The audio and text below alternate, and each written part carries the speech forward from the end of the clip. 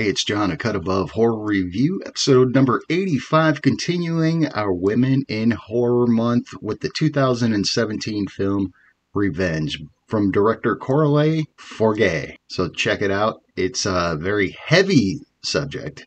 And we've got special guest Logan from Ghoulish University podcast. So get ready for episode 85, Revenge on a Cut Above. It starts now.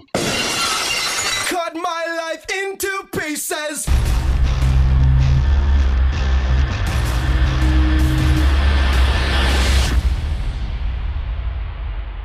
Good evening and welcome to A Cut Above Horror Review, a podcast where we review all things horror. I'm your host, Jacqueline, and tonight we'll be discussing the film Revenge from 2017. Of course, continuing our Women in Horror Month. So pleased to be continuing this. Before we meet the other guys on the show, I would like to introduce, for the first time on A Cut Above, our good friend, Logan. Welcome, Logan. Hello. Happy Galentine's Day to you, Jacqueline. Yeah. Happy Women in Horror Month and slam in the back of my Dragula. I always do. Logan, will you be my Galentine? I thought you would never ask. Boys, you can just leave now. We'll take it from here. We got it. It's ladies' night. All right, Hydraberg, I'm muting us. So here we go. Wait, it's my pick. Wait a damn minute. That's okay. We don't really need you. I'm just kidding. All right, I'll forward you my reach around. Wait a minute. Okay. Wait a minute. Anyway, Logan is a good friend of ours just personally, but then also a friend of the show from her podcast, Ghoulish University. So we'll talk more about that momentarily. But first, let's meet the other guys on the show. We got Hydraberg. What's up, Hydraberg? What's up, guys? Logan, thanks for coming on. You basically did it already. I don't know if you want to drop the man's name of the song that you said just now. Oh, yes. For Rob Zombie. There we go. Yeah. There it is. I think it's only fair for her to be the one who gets to Well, you speak basically the did name. already. I like that little Dragula comment. But yeah, thanks for coming on. Yeah, thank you. I thought about it while I was driving home from work one day. I was like listening to the song and I was like, oh, I cannot wait to put this in my script. It's a good song. It is a good song. slaps. It was the remake from that remix from Haunt. By yeah. I think that was the first, actually. I heard that before I heard the OG. That's I an watched- interesting way to go about it. I watched Haunt before I knew really who Rob Zombie was, actually. So it's just another weird thing in my horror journey. That's okay. Everyone's journey is their own. Yes. And last but not least, we got John. What's going on, John? What's happening, Jacqueline? Hydraberg, Logan, thank you again for coming on. I do got to say, I'm very, very impressed by your podcast, Ghoulish University. So much fun to listen to, but I think you can explain it better than I can of what it's about. Yeah, so so one day in the I think famed Straight Chilling Slack, one of our friends, Nate, came in and he was like, I got this great idea for a podcast. Like, what if, someone, not even him, he was like, every week we review an episode of Tales from the Crypt and we just go through the whole series. And I was like, well, I've been meaning to watch the show. I think that'd be super fun. And then Nate number 2 came in and he also said, I would love to watch along and do that every week. And so then Nate was like, oh, okay, so we're doing the podcast. And we're like, oh shit. So yeah, Ghoulish University, we're starting by covering every episode of Tales from the Crypt.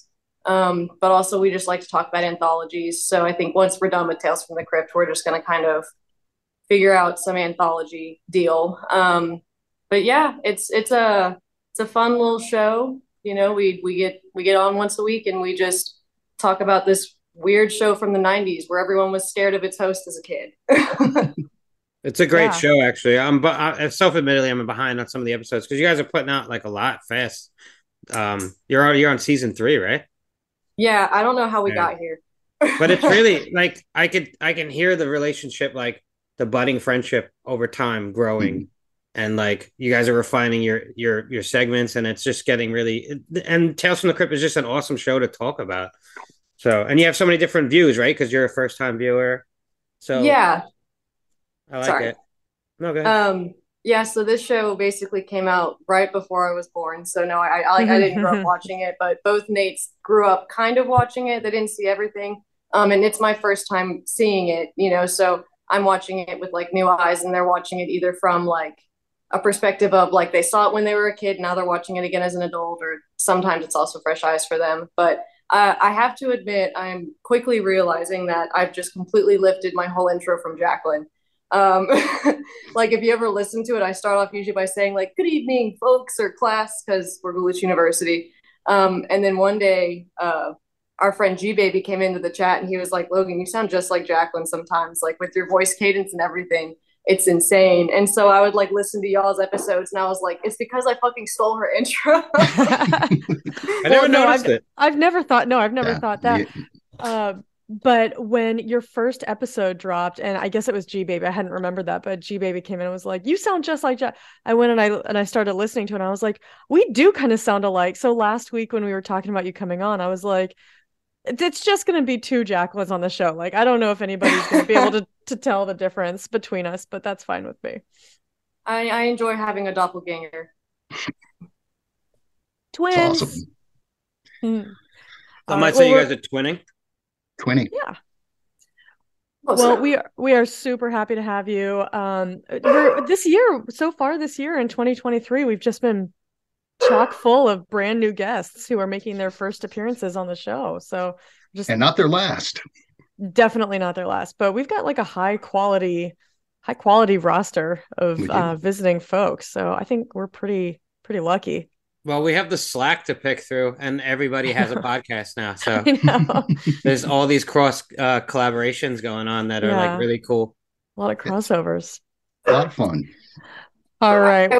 I will say I do feel like y'all are getting such like, I mean, I'm not specifically talking about myself, but y'all get such high quality guests because y'all are, quite the high quality podcast. Like, thank you. I've been listening to y'all since close enough to the beginning that like I've also seen y'all, get better at what y'all are doing, and it's really cool to see where you guys have gotten. Well, thanks. I appreciate that. And what Heidelberg was saying about the relationships on y'all's show, how like through this show you can kind of see the evolution and the growth in your friendship. I feel like that's exactly what's happened with us. So it makes me really happy for you guys that you seem to be like cementing your bond and growing your relationship on your show too. It's just like, it's almost like the show itself is incidental. It's just like a vehicle for, I mean, I know it's intended as like a discussion of this series, but in another way, it's like, it almost doesn't matter what you're talking about. In another way, it's a way to just like grow your friendship. So that's pretty rad. Mm-hmm. Horror is the best, man. Yeah. Bringing people together. Yes. We're all the straight chilling army. Exactly. I guess that's what we are. Yeah. The children. So I watched, I just want to get into it before we get into news. I watched some fucked up shit this week. Was it Evil Bong Part 37? Oh, dude, that's coming out next week. No, I watched the Joe Bob party or the Joe Bob watch thing. Necromantic. Dude, that was brutal, man. Hang on, what was the other movie? It was Phantom of the Mall, Eric's Revenge. Oh, yeah. Okay. I've always heard good things about that one. Yeah, I've never seen that. I've never seen either, actually. Don't watch Necromantic. I'm gonna watch it, I think. Oh my god, dude. It's hard to watch. I mean, like Joe Bob gives a really good explanation about it and why this movie was made and how it was made, because it was made in East Germany. Mm-hmm. And at the time they were under communist rule. So it was just these punk kids that decided to make this movie about necrophilia. Mm. I just feel like we covered a movie about that. It was called Frankenhooker. Yeah. That's true. Not to brag. Not to brag or anything, but I've seen other movies about necrophilia. I don't know. I haven't seen Necromantic, but it's like, I don't know if it would be any worse than well, the dong swinging in this one big time. Oh, so half star, right, Bob? Half star for the hog. Depends on who you ask. For me. You know me and nudity in movies. Well, I thought it was just he's boobs. Against it. I figured maybe a schlong, you might like it. Yeah. Schlong. It's been a while since I heard that one. Ding ding. I also just want to give a quick plug to our friend Anya Gore, Horror and More with Anya Gore. She's back from a 2 month hiatus and invited me on to be on her show coming out this week, which we talk about last year's very odd movie, Lamb, Mhm. A24 joint. That Nice. was a movie. It was I a have to movie. watch it. When does this come out? I must listen. It must be, I think she said she's going to try for tomorrow, but probably Wednesday. Oh, okay, so nice and soon. All right, I cannot wait to hear what y'all had to say about it and whether you agree with my Wait. opinions. A24, bizarre. It Oh, does yeah, the say no stuff. more. What was the other one? Oh, yeah, the movie we watched tonight. Those are the messed up movies I watched this week. It's a nice little pre-Valentine, festivity. Get you in the mood. Oh yeah, Chicka wow wow. I'm feeling I've very been watching romantic. some shows. What? What Yellow what shows you been Jackets watching? and Severance. Severance. Yeah, I binge watched. Yeah, they're both really good. Severance Have is you- really interesting. Have you finished the first season? Yeah, I finished both. It's very interesting. What a cliffhanger. It is. It's a cool show. It's a cool premise. And I've also been keeping up on the Last of Us, which had a new episode on Friday, which was really good. I didn't read any spoilers about it, but I heard it was freaking heartbreaking. It's a good show, man. I don't want to say anything more about it. It's Logan, are you watching that show? I am watching it, but I am not up to date because I'm watching it with Diego, so we have to like figure out schedules and stuff. But it's okay. Y'all can talk about it. no, you I'm know. not going to spoil anything. Oh, I'm just- never gonna watch it. I wish you would, Your description of it was too gross. You shouldn't have described it to me. I but might you have like actually- horror movies. You don't want to see mushroom heads. Ew, that's just the spores thing. Ugh. The band Well, the scores Mushroom aren't Head an is issue, dope, and- but yeah. I think they're pretty cool. The what's dope? It's just a great like take on like sort of an infected zombie, because that's like tried and it's so tiresome of that. Mhm. I do love zombie stuff, but it gets a little tiresome after a while. Well, hi Yeah. Barry. Oh yes, Aw, the bear. Logan's dog is here. Aww. Aw, He sees look at me. those ears. Oh, I The want to most- scratch the ears. Emotive ears ever. Okay, so what were we talking about? What? Just There was a dog. I Alright. got distracted. ooh, dog. I got some news.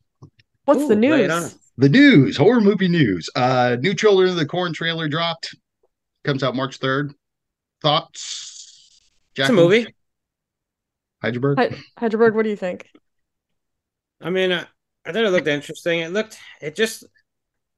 looked like the way a remake sort of, and I just had that whole like, it's a remake of Children of the Corn, and like, it's like almost like pointing at you, like, hey, look at us, we're a remake, it just had, here's the part of the movie that like, here's the remake scene, and here's the scene from this, and I don't know, it just all seemed very formulaic. Yeah. The only thing that it looked like it did different was maybe changing some of the characters. Like the main character was a little girl this time. Yeah. Who knows? I mean, I'm not that tied into Children of the Corn that like it's not sacred to me. Where I'm like, you can't. Yeah. But some Yeah, people. me either. What about you, Jacqueline? What'd you think?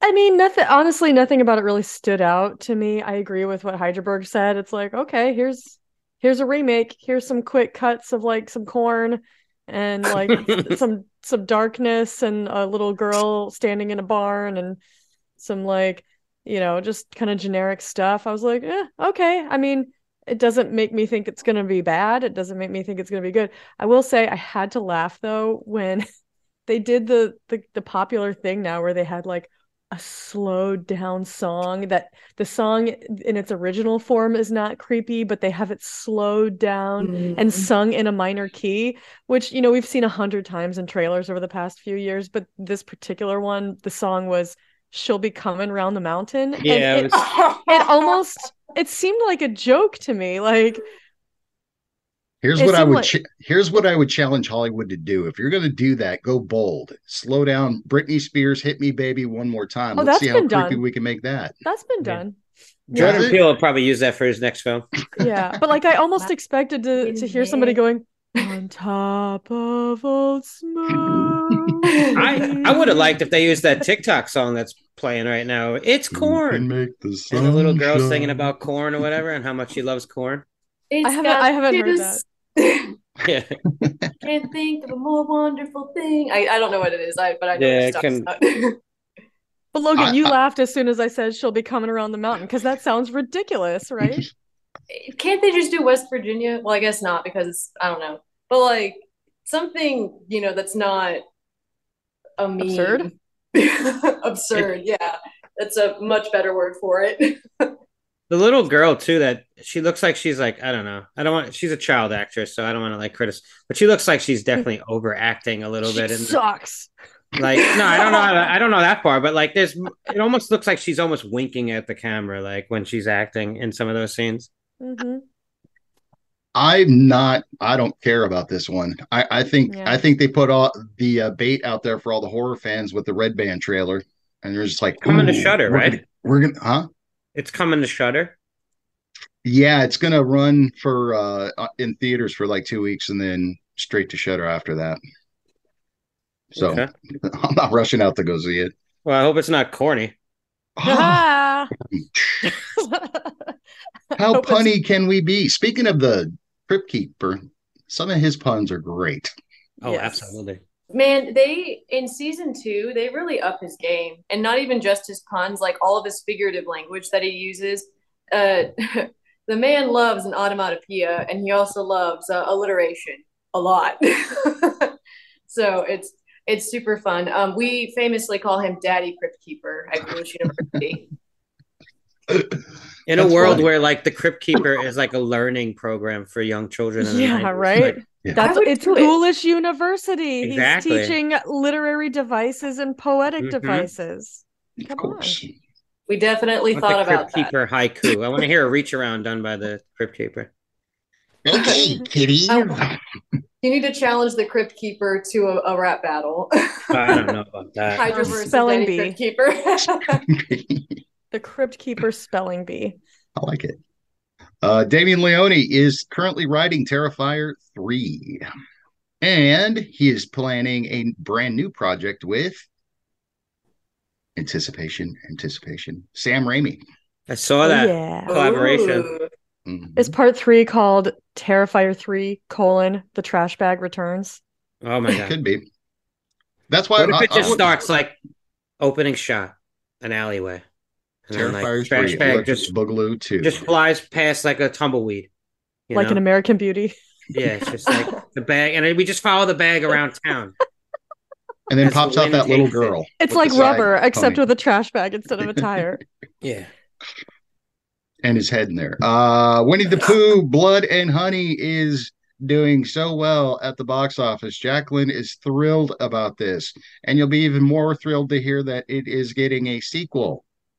No fucking way. Yep. More like And- blood and money, am I right? I have that. Hey. Oh. Heyo. Blood and Honey 2, Electric Boogaloo. It's also getting some spinoffs. Oh no! What from Don't. childhood No, stories? Is James you're Wan joking, handling this right? thing? Are you joking? Like, no, I'm dead serious. Bambi, The Reckoning. Stop. This is a serious title. How about this one? Peter Pan, Neverland Nightmare. No fucking Oh way. my Stop right God. there. This is so stupid. Are you sure your source is not The Onion? Yeah, right. The source was bloody disgusting. They had a nice, beautiful article written Oh wait, about John, it, I just and- checked the calendar. It's actually April 1st today. So No. I wish. That's, oh my God. I had to end on that note. I'm wearing my none too pleased face right now. I know. Should I mute myself, Jacqueline? No, it's not your fault. I'm just mad that it is like even happening. It just sounds so stupid. I just. Ugh. I'm waiting for the Dinosaur Massacre movie, The Land Before Grime. We should do at the end of the show, see if we could think of other ones. Like, I Well, don't that would know. be a fun game, but none of them should get made. I already Yeah. No, know because this. if we say them out loud, they might actually be made. They'll Yeah, find let's us. not speak They it might into come into existence. existence. Yeah. Yeah. Snow White and the Seven Demons. Yeah. All right, I that's can't where think. we'll I can't end it. think of stuff on the fly. I was trying. What but if I Snow can't. White and the Seven Dwarfs was like a rape revenge film? Oh, And oh she- my. Killing all the dwarves. What they one like by one. gangbang her and stuff. Yeah, something like that. I feel I should say while it's on my mind, I feel like before we get into this movie, Revenge, that we should throw a little like content trigger warning Trigger out warning? there Yeah. Agreed. Just anybody listening, you should know we're going to be talking about sexual assault that's portrayed in this film, and I'm sure there will be a fair amount of discussion about that. So just to put it out there, if that's not something you're comfortable hearing good about idea. or hearing discussed, I would maybe skip this one. But I Mhm. just thought I'd throw it out there now while we were talking about, the Seven Dwarfs I agree 100%. situation there that we just invented. So, all right. Well, with that being said, John, thank you for the news. Yep. Some of that was okay or good news, and some of that was just like bad news. I don't think any of it was good except But it's not Damien your. Leone. Yeah, no, that's good No, news. that's cool to see he's getting all these opportunities now. That's good news. The Children of the Corn was like neutral news, and then Winnie the Pooh was just like It was shit Pooh. news. Yeah. If I would have asked you 5 years ago if we were talking about Winnie the Pooh being a horror movie, just kidding.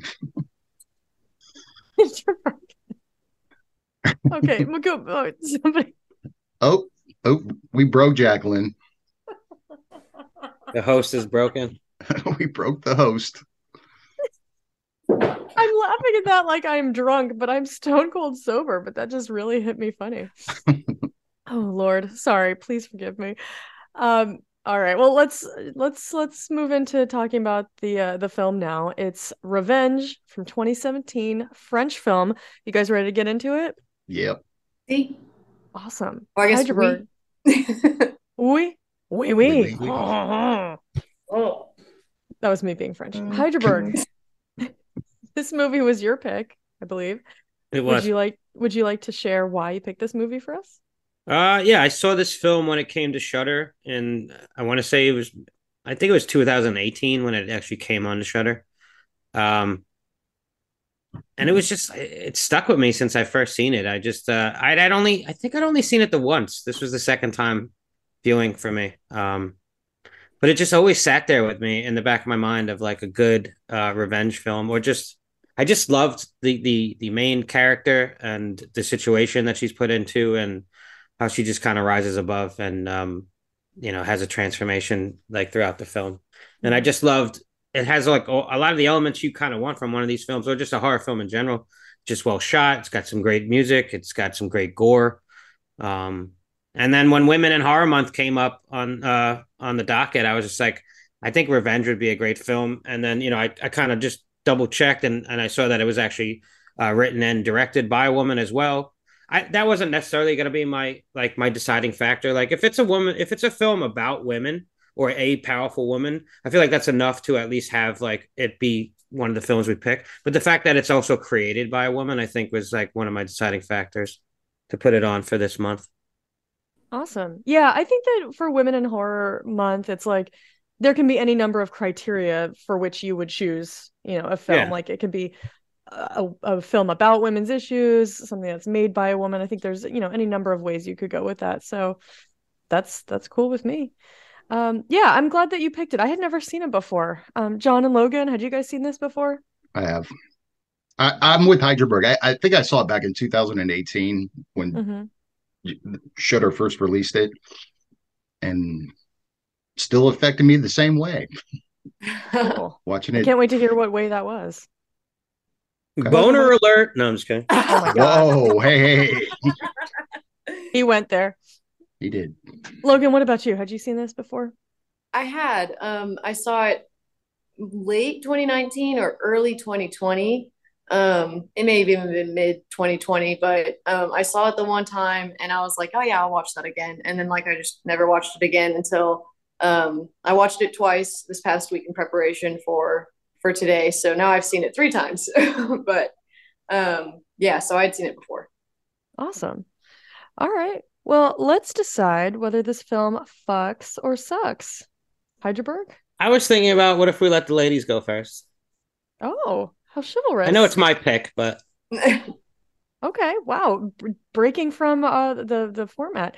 Logan, since you're the guest, would you like to start off? Yeah. I think that this movie is a bloody and sloppy fuck, and quite dirty as well, filthy. Yeah, I think this movie fucks quite a bit. I love it. So yeah. Awesome. Jacqueline? I just totally agree. It's a bloody, messy, filthy fuck, and I also loved it. Yeah, I had a great time with it. I can't wait to get into it. Heidelberg? Yeah, for me, has been a revenge fueled fuck since day one. This is the type of fuck that fucks your best friend to get back at you for cheating. Johnny? Yeah,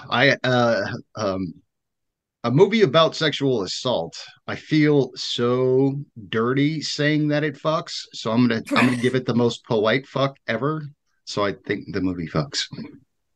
Does the A movie make sympathetic out? fuck. What's that? It's A not sympathetic sympathetic. fuck. It's just this is not my bag. I mean, watching movies like this makes me feel ill, literally. Mhm. The movie did ask for consent first, so it's okay. Yes. It's not the We guy all in the watched movie. it. We all watched it I understand. consensually. I'm just saying that, viscerally, like there's some movies like you can't watch the spore shit coming out of people's head, but for me watching that, it just affects me. I'm like, I ugh. understand. Yeah. All right. Well, if I can have just 1 second, I do feel like saying this feels like a full circle moment for me because I'm pretty sure that the first conversation I ever had with Hydra, but also like the first conversation I had with people in the Slack was me saying that I don't think rape ever belongs in films, like ever. Like I very definitively said, like I do not think it's necessary to ever involve rape in a movie. And of course, everybody came in and they very politely were like, "This is why you're wrong." And like once What's I your took opinion? It it doesn't make it yeah, wrong. and I have my own like I've definitely refined my view on that. But I do think it was interesting that this is like the movie that I'd come on to talk with you guys first. I mean, you literally you were like, "Hey, if you're doing revenge, I would love to come on for it." So I was like, "Hey, by all means, come on." Straight up requested. Yeah. Well, awesome. Okay, that because I was starting to get a little worried that maybe you were a little bit coerced into this particular choice, but No, I'm glad to know that it was actually kind of your choice. So, all right, cool. Well, shall we have the spoiler warning so that we can start getting into some detail? Sure, we're gonna be talking about Revenge from 2017 in its entirety, which you can find on Shudder. If you have not seen this movie, pause the podcast, go watch it, come back to find out what we thought about, and to reiterate the warning from Jacqueline, we will be touching on some very sensitive subjects in regards to sexual assault. Yep. All right, Heidelberg. Do you have a consensual reach around for I us? was just gonna say my reach around is very consensual today. Okay. Let me mute myself here because I always laugh. There's not much to laugh about in this one, so but thank you. Ready? Yep. A vengeful tale told in a day. A rising star who loves LA is victimized with great dismay. Left for dead put on display, but manages to get away. These predators become her prey. One by one she comes to slay. A victim she no longer plays. They never thought she'd survive the night, but women always put up a fight. What they did to her wasn't right. Now one by one pays with their lives. A peyote-fueled dream on the brink of death. She almost took her final breath. A victim of masculine offenses. She mends her wounds and takes her chances, then comes back to her senses, like a phoenix rising from the ashes. The tables turned, she took her lashes. Her victim's now more than sorry. With wit and grit, she kills them gory. Through guts and glory, she tells her story. Over jagged rock, barefoot, she walked the ledge, all along the razor's edge. Nothing so brutal than a woman's revenge. That was good. That was really good. Thank you. Masterful.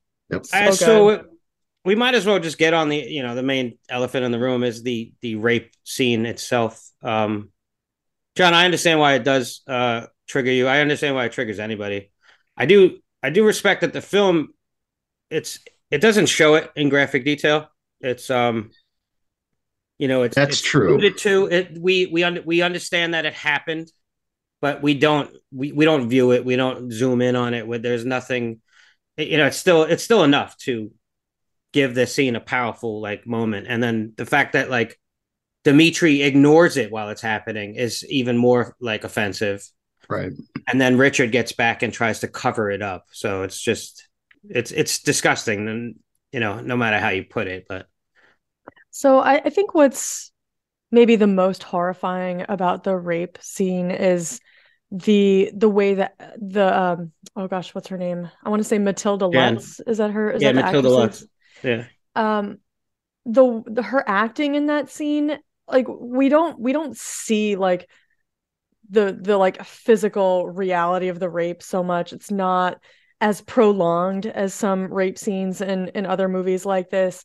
It's not as graphic. But the acting on her face and the emotion and fear and terror that she's portraying, I think that's what's really upsetting for me more than like Same. the like physical reality of the rape. It's what she's expressing through her acting.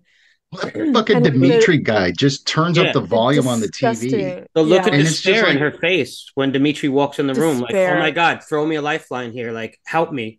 Yeah, That's the And right he's just word. chewing like a disgusting, like, that shot was fucking gross, goblin. by This the guy. way. Yeah, he was gross. It was so gross. Disgust and the ASMR like sound. gross too. Mm. Yeah, and So- then like so you what said, I- he turns up the music so he doesn't have to even listen to it and goes for a swim. I took that moment as not well, now that I think of it, I'm wrong. But what I was gonna say is I thought he turned up the music so that neighbors wouldn't hear, but then I realized they're pretty Yeah, there's nobody isolated. there. It's just so he wouldn't hear. But what I love is that I feel like there's a little moment of poetic justice later when she stabs him in the eyes. I Mhm. feel like that's like a punishment for him watching and Being a like doing witness. nothing. Yeah. And so I love that. But I had a question for you guys. So in my reading about this movie, I kept seeing the same kind of observation over and over again from different reviewers and just regular audience members, but people saying that this movie subverts the tropes of rape revenge films and kind of tout it as like a new kind of movie that flips that subgenre on its head. Now, I will say I can see a couple of those tropes that are done differently from the typical, rape revenge film, but I don't know if I would go so far as to say it's flipped on its head. So I just wanted to ask you guys what you think about that. Like, does this conform mostly to like the general formula of a rape revenge film, or do you see this as a subversive? I feel like it take on does. it? I just feel like it's more stylistic than most of those kind of films. It definitely fits in with that genre, that subgenre. I mean, it doesn't do anything. She's a woman who gets raped and like left for dead, like just like I Spit on Your Grave in a sense, and like she comes out for her revenge. A lot of these films have that same. I wouldn't call it a trope necessarily. I mean, it's the way these plots sort of play out, and Mhm. I don't know. I think it works for this film. What do you guys think? Yeah. The only John. other rape revenge movie that I've seen was I think it's a rape revenge film is Mother's Day. I actually watched it on Joe Yeah. Bob. And in that one, that movie was wildly different from the one that I watched. I was gonna watch I Spit on Your Grave before this, but then I kept like putting it off, and then I didn't get around to it. It's not an but easy so- watch. That would be a lot of rape and revenge in a Yeah, short that's period what, of time. these are the I kind of don't- films I don't think you want to do a lot of them over like time. Spread them out. Yeah, You're gonna. that was kind of like I was like, I think I'll put that one on the shelf for a little longer. So I can't really compare it to other rape revenge movies other than Mother's Day, which, like I said, was just wildly different from this movie, like through and through.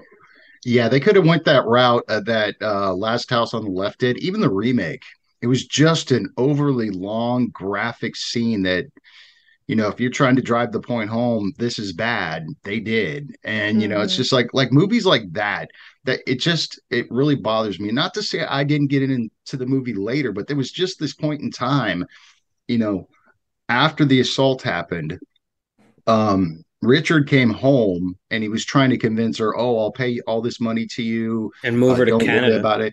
She just wanted to get the fuck out of there. And the thing that made it worse is she's so isolated. Like you said, Jacqueline, Yeah. you thought there might be neighbors. No, they're in the middle of the desert, which, Mhm. by the way, was beautifully shot. Oh, if it's we're going to talk it's about a a good thing. gorgeous setting. Oh Yeah. man, Just the opening scene, I think, is fucking so cool. Of just the way the Mhm. helicopter's coming in, and then now on the second time, I've noticed in contrast, it's very similar to the end scene of her at the pool again, where we're seeing the view, but we get that reflection of the aviators on Richard's wearing as they're Mm. flying in, and we see Jen in the background, like with her lollipop, and she's like, she's this party girl when we first see her. Her relationship with Richard seems like maybe she's the mistress. He might be like what you would call a daddy, sort of. And it totally changes over time. Her transformation it's a 180 at the end, but Mhm. I feel like they use the color blue and the color pink in this movie Mm-hmm. quite a bit. Like the aviators and her wearing all that pink, and then they have like the obvious like the blue and the pink panel in that, The the windows, yeah. board. And Um, her earrings. her earrings, yeah, and he wears the blue vest, that Yeah. fucking leather jacket. That thing was ridiculous. Whenever they like walk up to the pond the first time, I was like, what the fuck is Richard wearing? Like these other two guys are wearing camo and like clothes that you would normally probably want to wear when you're hunting, and Richard's over here in like cobalt blue in the middle of the Mhm. He had his day. his motorbike fucking outfit on. Yeah, his dirt bike. He's Yeah. that guy was a So, douche. Oh my god, I hated Well, that guy. well, yeah, I agree. And something that really kind of made me feel very uneasy watching this movie is that we know from the beginning that he's a douche because it's made clear pretty early on that he's cheating on his wife and that Jen is his mistress. Yeah. And so, but at first you don't know how bad he is. Like he just seems like a run-of-the-mill cheating douchebag, Yeah. which, that's not good, but there's lots of them. But to me, what's unsettling is how short the leap is from run-of-the-mill douchebag The to a psychopath. guy who's willing to kill his girlfriend. Yeah. so I had a question about that. Do you guys think this is like the first time that he's tried to kill a woman who saw something she wasn't supposed to or something like that? Because and not to say that like I'm going to start implying that he did, but it felt like it was so easy for him to not even just the first time he's killed a woman, the first time he's killed just people in general. Because Could the be. minute someone dies, he's always immediately has like a backup story.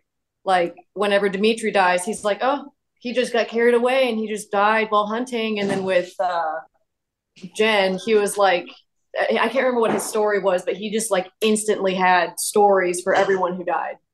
He's got like the most to lose, it seems. So like he's very quick to just like cover something up so it doesn't affect his life. Well, he's got to be a And drug dealer or something. How can he afford that much money? He can I don't know. afford to rent a helicopter, but he's always disappearing to places and then coming back a few hours later, like doing When some sort of deal. So, Yeah.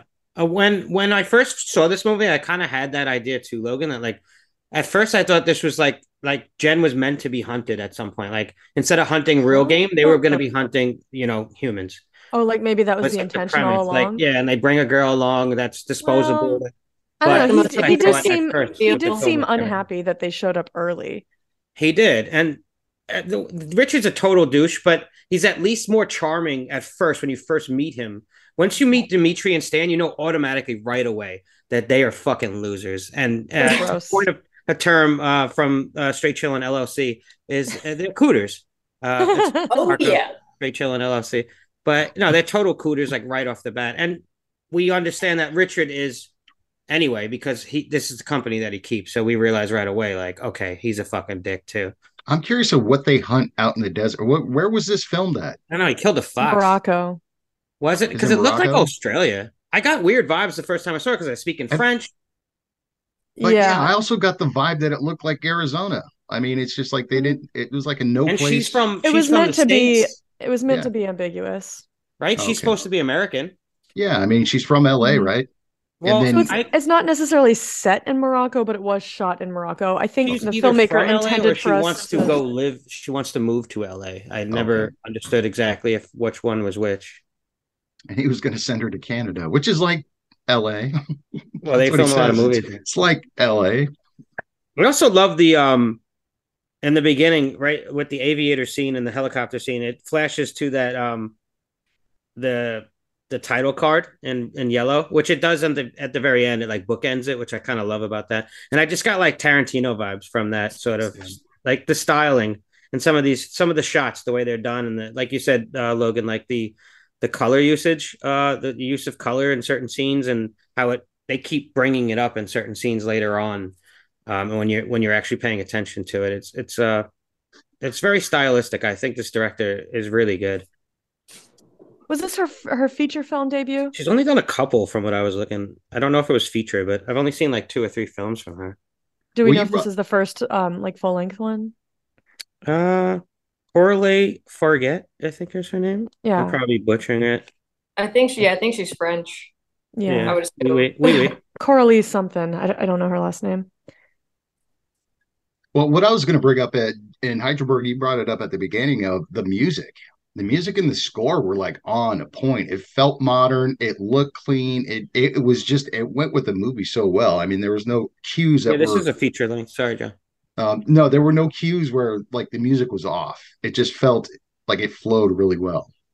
Yeah, it really serviced that like cat and mouse vibe too. Like It the did. intensity of certain scenes ramped up as with the music, and it all just it worked really well for the scenes in general. I agree. I think it created tension where it needed to, but wasn't intrusive during moments that we needed it to back off. So I Right. feel like it was really just right. And like in the Um, big, oh, what were you gonna say? oh no, I was No, going to just in kind the of change beginning, I thought subjects. it like it worked well for like the party atmosphere, and like, but you could tell something was still like aloof. You don't know something's off once Stan and Dimitri get there. Like you can tell right away, Stan's a fucking weirdo. Like he's a fucking rapey prick. Just from that morning scene where he's like, "Oh, it's just you and me," and he's just staring at her, and she's It's like, so and uncomfortable. Like she danced with you the night before, bro. It was playful. And you could tell she did it mainly to just get her boyfriend jealous a little bit because he didn't want to dance with her. Yeah, So she Mhm. danced with his buddy, but it wasn't yeah, like within over that time, sexualized. it got uncomfortable like three times because it was like Absolutely. she was sitting out there and she's just looking at her phone and she does not know what to say. I thought she did a great acting job. She just kind of, Yeah, it's uncomfortable. She didn't uncomfortable want to laugh. feed into it. Yeah, Yeah, and then they made it feel very awkward. That was good Yeah. And acting then he's and good peeping in writing. on her while she's changing. And then just the, invites himself in. Like she turns around and sees him standing there and she's like, oh, and she covers up and he doesn't like back out, like, oh, sorry. He just strolls right in, like yeah, he he's says, "Oh, I entitled didn't mean to to. frighten you. Like I meant to come in here. I just didn't mean to frighten you." oops, my bad. Yeah.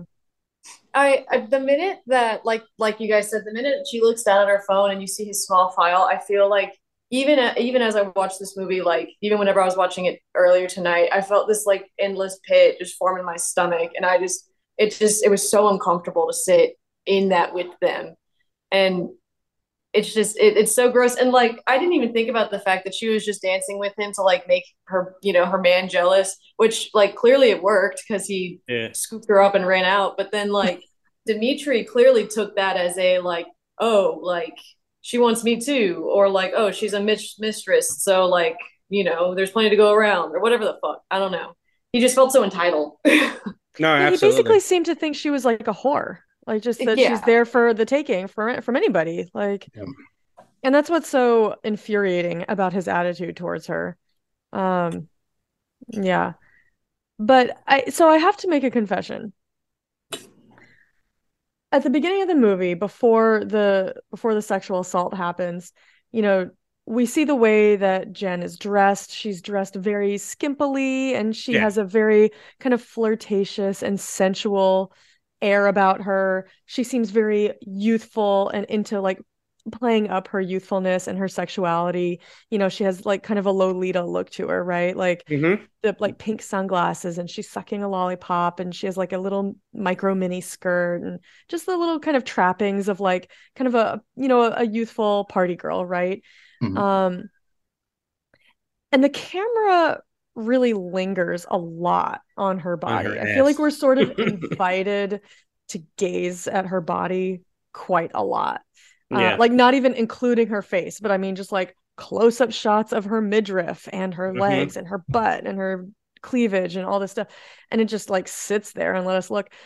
Um, and I feel like the filmmaker probably does this to kind of trick us into Yeah. thinking we know what kind of person this is and make some assumptions Yeah. about her so that the filmmaker can then flip that for us later on when she becomes like a warrior, you know? She's very capable. Yeah. But I have to say, so this is my confession, I have to say that I even caught myself in some like biases. That like upon kind of seeing this character for the first time, I made judgments on her, which is not what I want to do as a woman, but I caught myself thinking like, oh, this like little ditz, like she's gonna be this like, airhead who doesn't do anything. Like I didn't even really like I hadn't even watched the trailer for this. Like I kind of knew the general premise, but I really didn't know what to expect. And so I just kind of like I found myself passing judgment on this character because of the way that she was dressed and the way that she was presenting herself. And I really kind of like wrote her off as like a dumb character. But I did sort of catch myself doing that. And I was like, no, something is she's going to be capable of more than this. And like, I needed to like check myself. You know what I mean? I think that it's, and I don't want to use the word manipulation as like a negative thing. I think that genuinely the filmmaker was trying to manipulate us into thinking that, because even I found myself kind of thinking some of those things too, like as they were happening. And I was like, this is how victim blaming like honestly happens. You know, whenever it comes to women who do come forward about their rape, it's always like, well, what were you wearing? Well, like, were you leading him on? Like all this other bullshit, you know, like I think that's kind of what they were trying to capture in her as a character of like, you know, this is probably what they want you to think about her, when really like at the end of the day, it's not her fucking fault. And Right.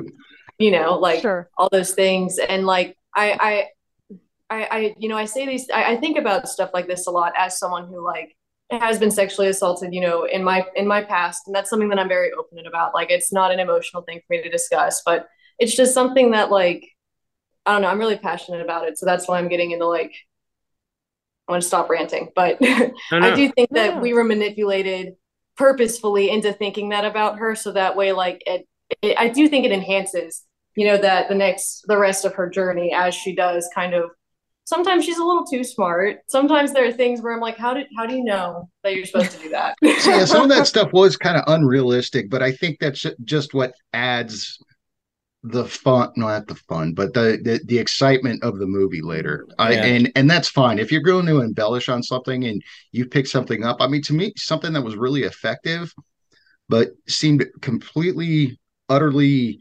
impossible is when she fell on that tree, because she doesn't know where to go. I mean, she has this vast land of, she doesn't know where the fuck she's at, and just run.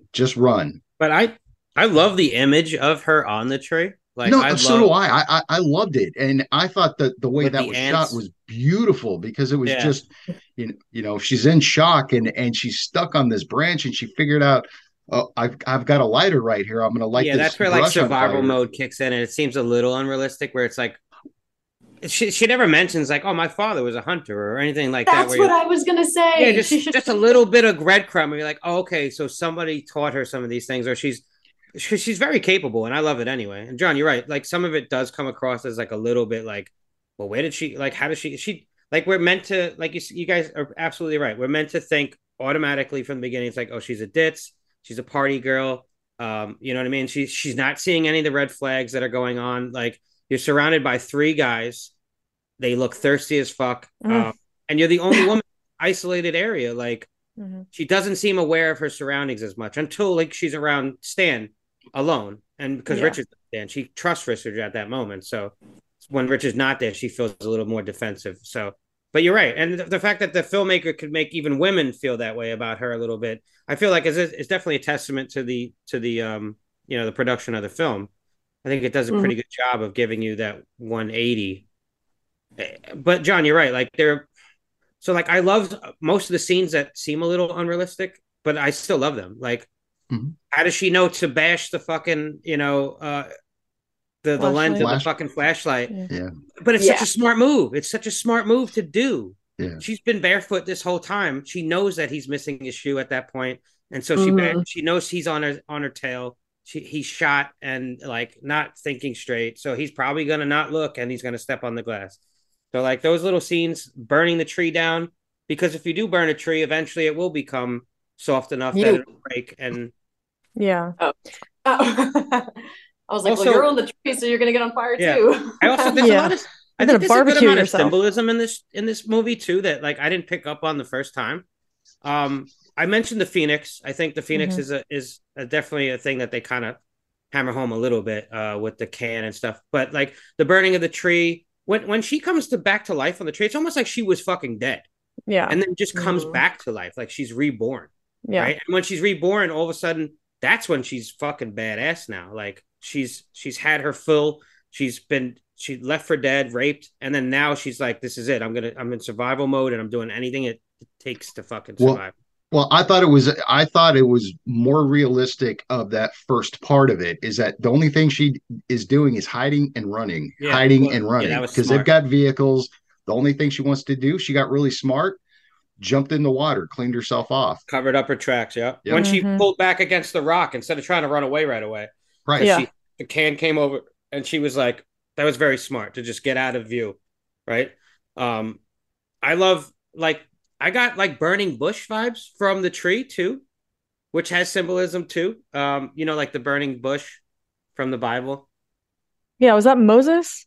Yeah, and it's like a sign of like I don't know, like God's light and like Isn't it like I God's coming to speak with you? yeah, it was like rebirth and stuff like that. So it was like there was some inspiration there. I was wondering if that symbolism was there. Plus the way like the flames burning, and that's where I was kind of getting like when I first got like the Phoenix kind of vibe, and then Mhm. later on with the can situation. There's some other things too. Did you guys Uh, like the blood drops on that? I Like, did. would You you mean on the rather? ants? The blood raining on the ants was fucking awesome. It's like Yeah, super slow I mo and actually heavy. It love that sounds like scene. it's got weight to it when it hits the ground. Yeah. Mhm. It reminded me of Honey, I Shrunk the Kids. Yeah. Oh, that reminded me of Bug's Life. Oh yeah. Honey, I Shrunk the Kids was definitely the vibe that I got, but that's more our generation, I think. Yeah. Logan, have you Yeah. ever seen that? Very long time ago, but I used to see ads for it on my VHS movies. I Yeah. was young enough. Yeah. I'm old enough for VHS. We also Okay. get at the same time that she's like basically dead on the tree, we see Richard burning her shit, right? And he burns the I Love LA shirt. And as that Yep. burns up, it's like she's reborn after that. So it's like her old self was being destroyed. She's dead. Her clothes are burned, all her belongings, and then she comes back to life on the tree.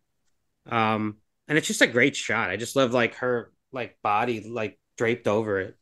And Mhm. I was also wondering, I don't know, I might just be grabbing, but I was wondering if because she's impaled and it's like she's being penetrated by the tree, and it's like a Yeah. mirror of her rape earlier, and like both offenses to this poor woman's body, you know what I mean, of being penetrated forcefully. It's almost like I wonder if it's supposed to be like symbolism with that as well. Like, And removing that tree branch from her stomach was also like a very painful experience for her. And women who do deal with, horrendous experiences such as that, it's a super painful experience in the aftermath. So I felt like that was symbolic of her like kind of coming to terms with what happened, and then eventually she hits up that peyote and she's able to kind of like cauterize her wound and stuff, and then she's chilling. But yeah, I that's a good point, Heidelberg, about the tree I that do somehow really like missed. that cave scene too. I think Yeah. that cave And scene is like medically really speaking, powerful. if you ever get impaled with something, Don't never, pull it out. ever, ever take it out. Yeah. Because Yeah, you're So that's gonna what I thought. I thought you were not supposed to take it out. And so I was I'm like, don't take guessing it that out. burning the tree basically like cauterized the wound in the back, like as it broke. When it burned well, in the yeah, it definitely did they don't really because show her burning, but she yeah. has the burn mark in the back. And then when she Mhm. cauterizes the wound later on, they never show her do the back. She does the front. No, she Yeah. got burned on With the the tree. can. That's how she Yeah, was able to she has a roll burn off. mark in her back. Now, But then the would it? cave But then scene, wait, if it got cauterized in the back, then that would have happened before she took the branch out. So then, when she pulled the branch out, that would have opened the back wound again. well, it was like the fire was enough to cauterize like the wound, I guess. It's That's a good and point, then it Jacqueline. was enough for it to break off.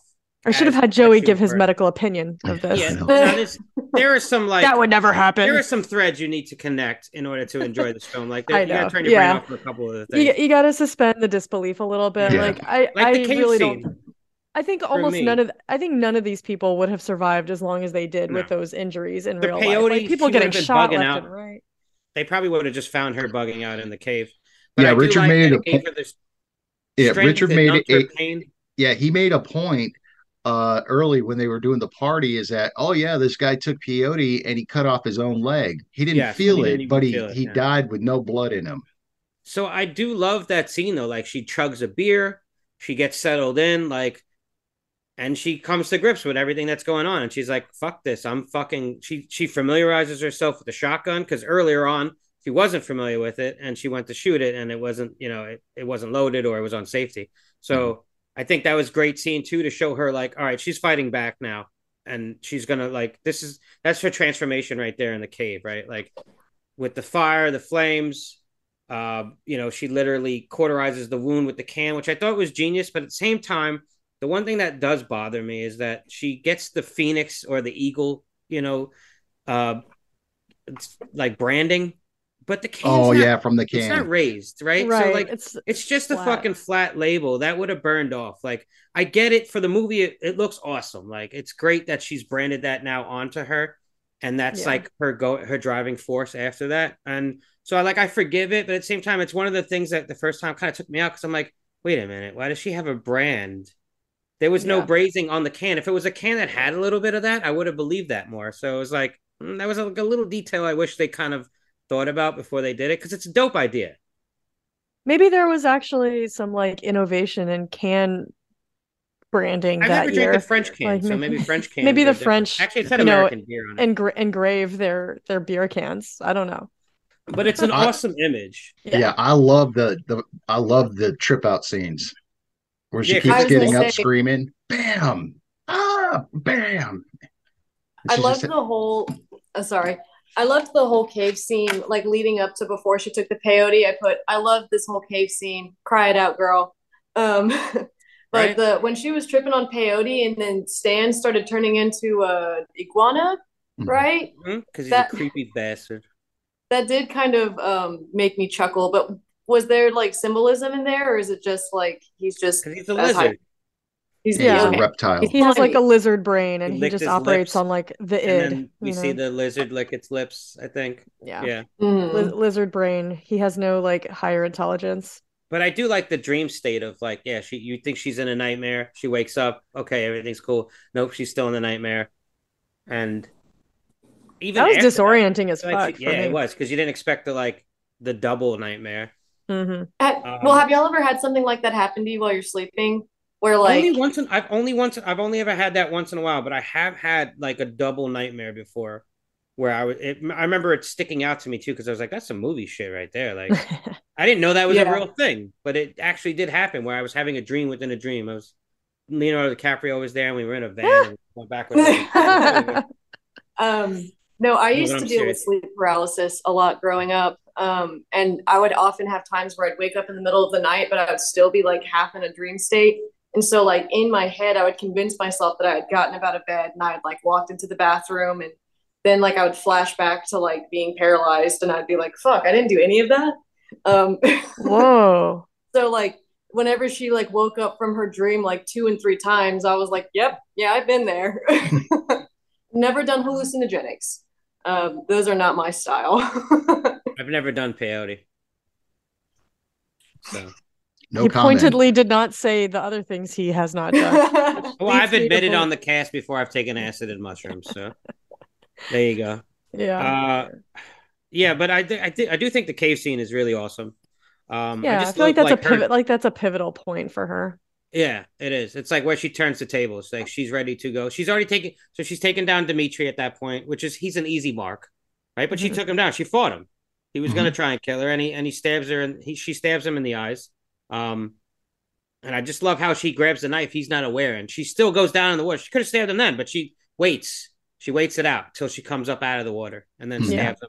And I like the gore of that effect. And I was like, oh shit, she got him twice. Yep. The one thing I didn't like is when she pulls the knife out, like his face looks a little rubbery. Like you could tell it's like a plaster face. Yeah. It's okay because this movie does a good amount of gore. So I'll just say with Dimitri, like when you see his body floating later, I mean, there's no way in a couple hours that your body's going to bloat up that much in water. But we don't know. It could have been French water. We don't know what the French water is. It could have been It was Perrier. That's what Perrier does. It was the Botox that makes you. Could have been. Yeah, it was Don Perignon. That. Thanks, Annie Wilkes. Yeah. Yeah, I do have to say, like, several of the wounds that we see characters sustain, they have a little bit of a like fake quality to them when you kind of look at them close up. So, but it doesn't bother me. I feel like the movie's so over the top with the gore that it doesn't matter to me. It's like it's not realistic anyway in the like extremity that it goes to. So that doesn't bother me, but I did notice it. Yeah. Like what's his name? Richard's gut like, shot. yeah. But I will say, like, both Richard and Jen, like, cover their wounds in very ingenious ways. Like, I don't know if I would have thought to use a beer can to cauterize my wound, nor do I think I would have, well, maybe I would have thought of saran wrap, but he saran wraps himself to keep his guts in, which I thought was pretty good. Which I thought was pretty good because he was just bleeding the fuck out. Well, that that was one the of problem. bloodiest That's how scenes I've ever seen in a movie too. that scene went on way too long, though. I love it. I kind of love how that was great. It was. I was waiting for him to pull out a chainsaw like fucking American Psycho and start chasing her around. Maybe. What's up, Logan? You look like you're dying to say something. No, it's okay. I'm trying to find. So the very first time that Diego and I watched this movie, and they have this scene where she's chasing him around the house, I like out loud just said, "Wow, I love that he's naked here." And Diego looked at me like, "What the fuck?" And I was like, "Wait." The reason why I like that he's like naked during this part is because of how vulnerable he is. Yeah, you know, like. And he's slipping and sliding on his own fucking blood, and that shit was awesome. I was like, "Eat it, bitch!" Yeah, exactly. I thought the same thing, Logan. That he's just so vulnerable, like she was, just being left alone. And this guy's got some terrible masculinity going on. It's like, I'll get you, and yeah, their guns are absolutely just extensions of their penis. Yeah, the scene goes on long, but I almost feel like it's on purpose too, because like it's so disoriented, and like we get like the audio of the commercial just keep looping, and like so I feel like with them looping around, it's sort of like a trippy sort of, I don't know. There's like a vibe to it where it's just like this maze. She's a mouse, or she was a mouse. Now she's the cat. He's the mouse now. They're in the maze. And he's just running for his life. And then he's trying to turn the tables as he can. Like you said, John, he's trying to be masculine, but he's fucking naked. He's bleeding out. Like he knows he might die anyway. He just wants to try and kill her to get back at her. And then like, but she's totally the dominant one in the she's the one who's playing it smart, right? She slips. That's the one thing that happens that fucks her up. But well, it's all that blood and it's tile. So there's no way she can get traction, and she's barefoot and it's like slam. Yeah. I also love like when we talk about the cave scene, the way she like fucking MacGyver's like the can and then puts the knife through it and like uses the knife to like, I thought that was just ingenious. Like I was waiting for her to put some of the gunpowder from the shells and then just like Rambo. I thought that's what she was gonna do. Also, that shotgun was dope. Y'all, if I am ever in a life or death situation like that or some kind of survival situation, I'm gonna be dead in 15 minutes because I would never think of that shit. Back to. Oh, yes. I will listen to podcasts when I'm running for my life and say, I remember now. I need to impale a beer can on a knife. Jacqueline, just update your social medias on where you're at. We'll find you. Okay. Just help me, guys. I can't fend for myself. Seriously, I do not have like skills. I also love the image of her riding the ATV after she kills Dimitri before she goes to the cave. And it's like at night and she's just like, she's spent. Like she looks terrible. Like she's been through so much already. Yeah. But she just looks so fucking badass. And everything's dark, right? But like we still get to see the glimmer of the star earrings, the pink star. There's such a big like stylistic thing in this movie, like a choice of it's on the cover, it's in every image you see of her. It's throughout the film. Even when she gets her ear blown off, her lobe, the earring stuck on it, like she loses it. To me, that's like a symbol that she's transformed, but she is like, as a woman, you can be both things.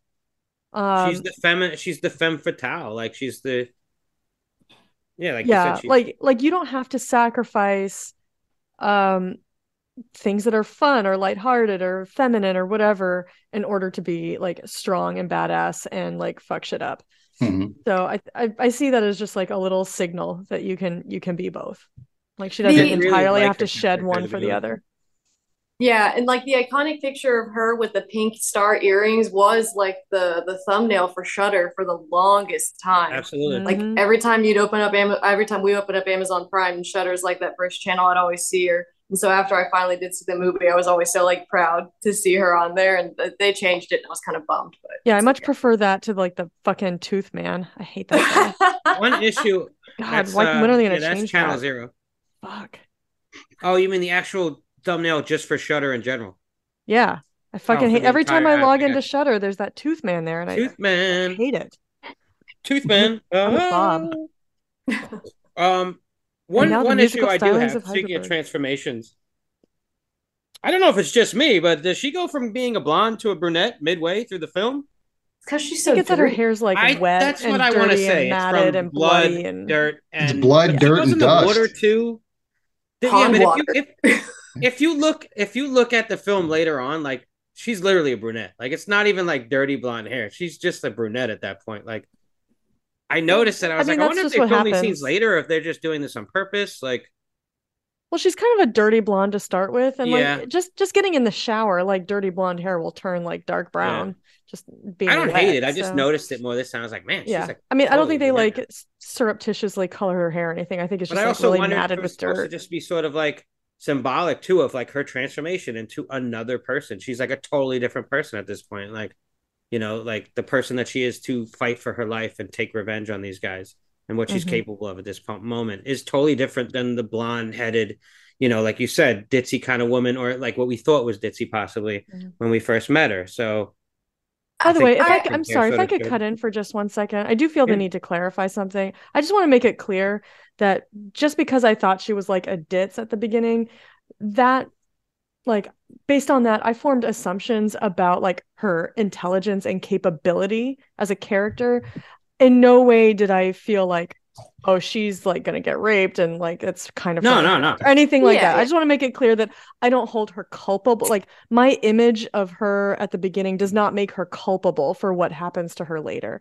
When I said that earlier, I meant it led me to assumptions about her like capability. So I just wanted to make Yeah, I sure never that took that either. that was clear. Yeah. I took it as more of like she wasn't aware necessarily of her surroundings at the moment, and then the fact that she transforms into this total badass later, like you didn't think she was capable of necessarily what Yeah, she does that's more in later line on. with what I was saying. I just wanted to make sure that was clear. I don't want anybody to feel like, you know, oh, she had it coming or anything. That's Oh, not No, like no, that's no. what I was No, no. saying or anything. Speaking of which, the kill of what's his name?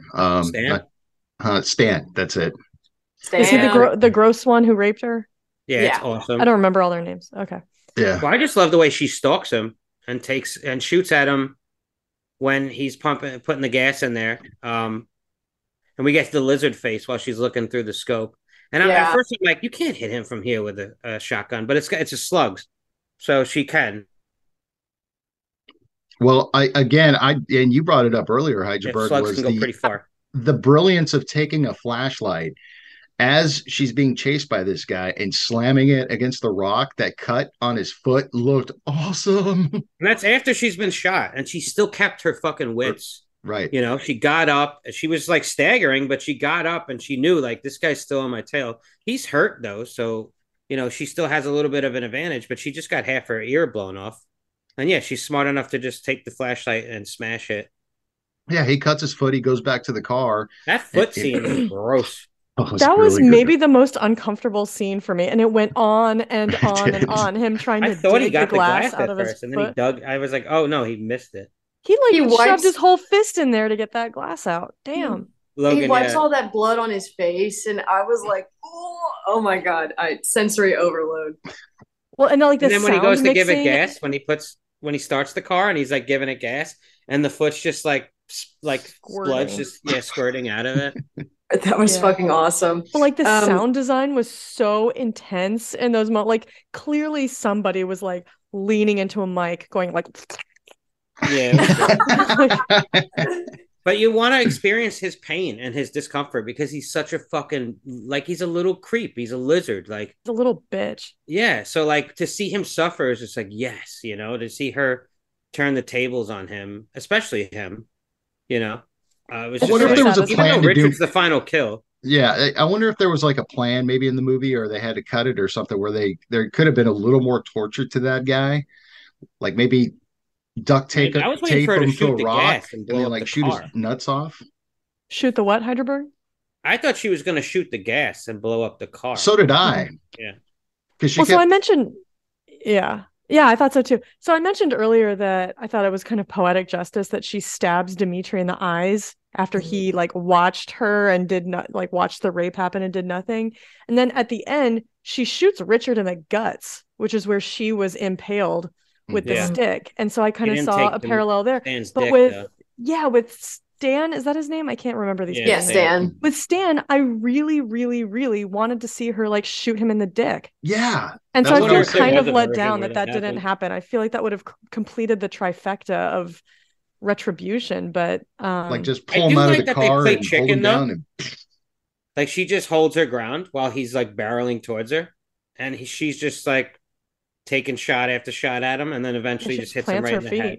Yeah. What she I do just like plants is her that feet. how she just takes over after he's dead, just moves his fucking body under the ground, like throws it out of the truck, and just jumps in the seat. Doesn't clean off the seat. Doesn't even care at this point. Like she's just like, I gotta get this car started. I gotta get out of here. Like Gotta I go. just kind of love her determination, her grit. Like she doesn't even speak that much in this film too. Like in the very end, like there's not much speaking of at all while she's There's not much dialogue in this film, doing her period. thing. But also, Yeah. I think that after because I paid attention to this, I'm pretty sure that after she runs out of the house and like falls, or gets pushed off the cliff and goes into the tree, I don't think she speaks again for the rest of the movie. She has no Uh, dialogue after the 26-minute mark.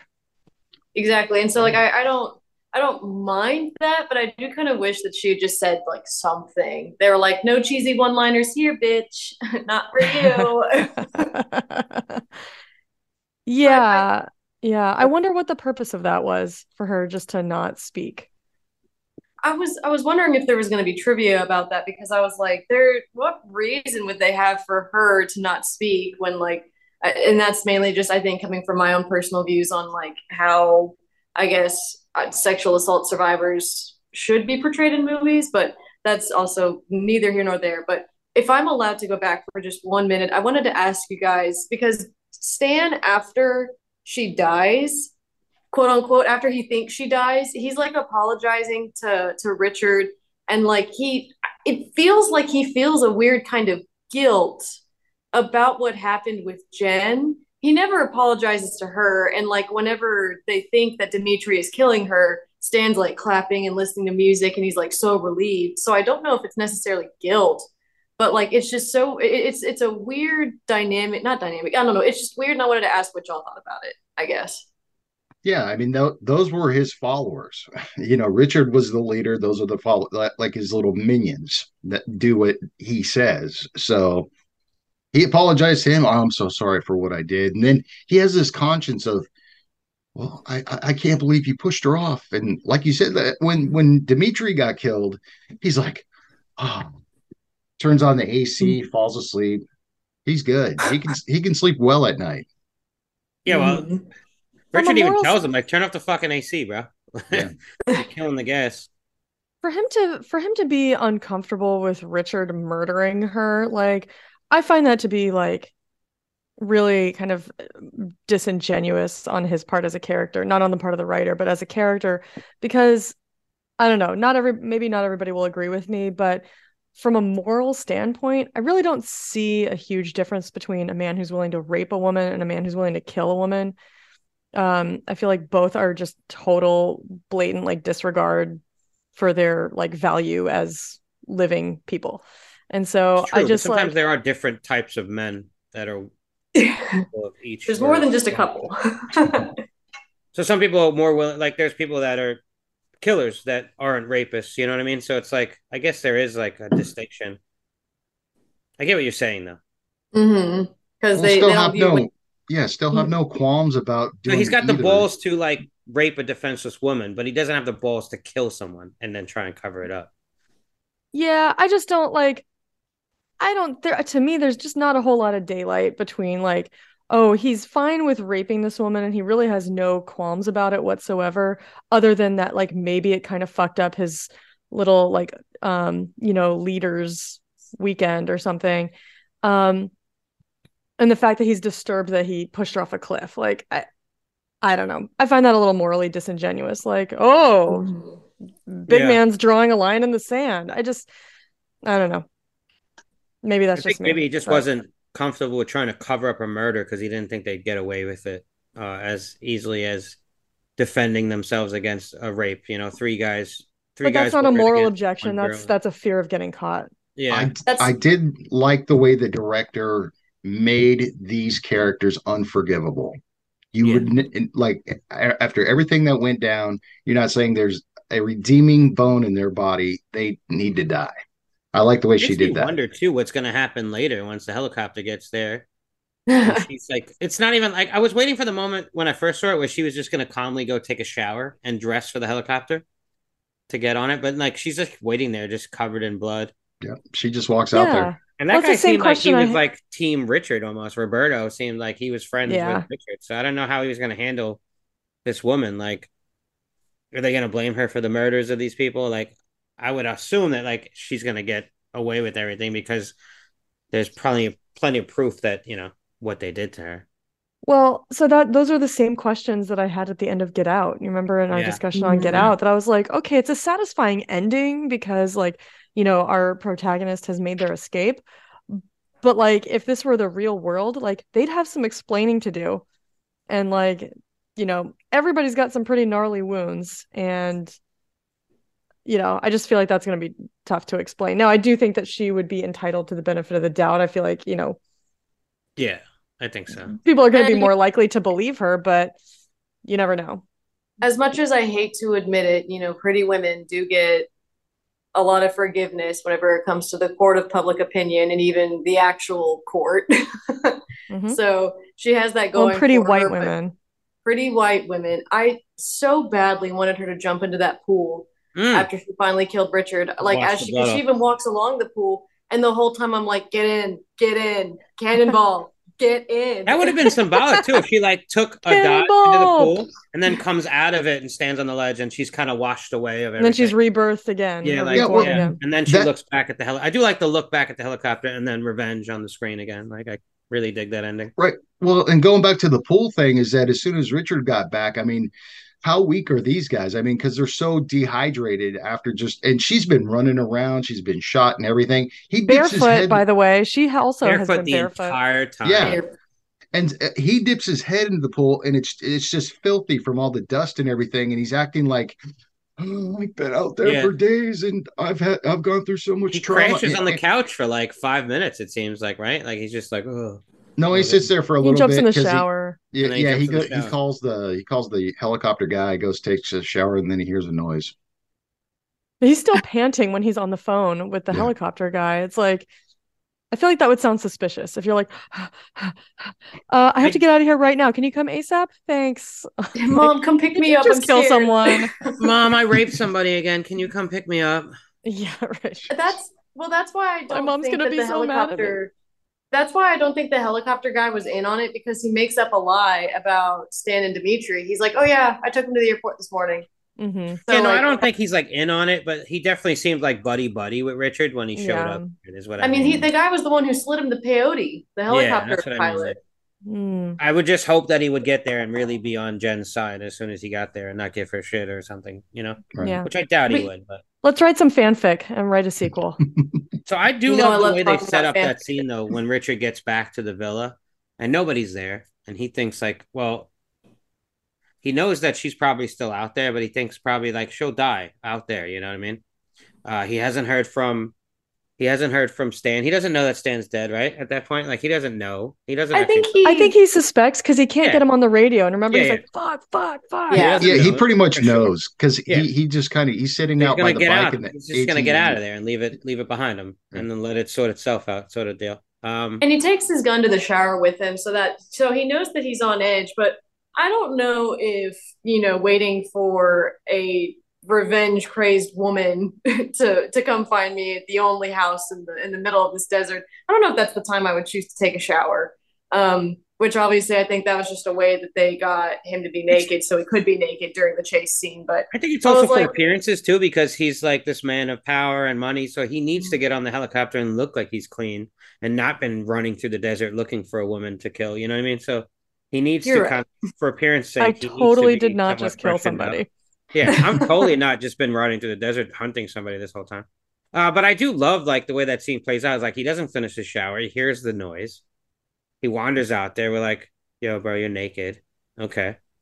And then like Yo, the scene, bro, the way the you're scene plays naked. out is like you think like she's gonna be around the corner, but she's not, right? So you start to drop your guard as a viewer too. You're like, oh, she's not there yet. He's just hearing things, So he wanders How- around. sorry. No, go ahead. How did she turn that TV on? I don't know if she did because Because it was next. The remote was next to him. but it flashes on with him like standing up, like walking around the living room, and then all of a sudden, like the TV turns Mhm. on while he's turned around, and then that's like he goes to pick up the remote to turn it off, and that's when he sees Jen standing like through the blue window. Yeah. Like how did she turn that? How did that TV turn on? I really What- don't know. I mean, that was mysterious. Like, I don't know if we're supposed to think that it just kind of like flipped on by itself. Like, honestly, my TV has done that once or twice. That like it'll just like turn off by itself. I don't know if it's ever turned on, but it has turned off by itself before, and I'm like, what? Maybe that could be like the sleep timer, I guess, because I know don't that some know. TVs they turn off after so But yeah, I long. do love I that, don't and I know. love that exchange that they have when through the glass. It's like a Mexican showdown. Like That was racist. standoff. Well, that's what I don't know if that. You're I'm right. just kidding. I'm just it might be kidding. I'm seen just as kidding. like that's He's what they like, called it back in the day, but I'm just kidding. it's like a standoff, and I'm like, there's a moment where he looks her up and down, and you see the scar on her leg, you see the scratch on her back, you see all these wounds and what she's endured, and where he like drinks it up, where he's just like, oh, holy shit, like what the fuck is she doing here? Like, how is she still alive?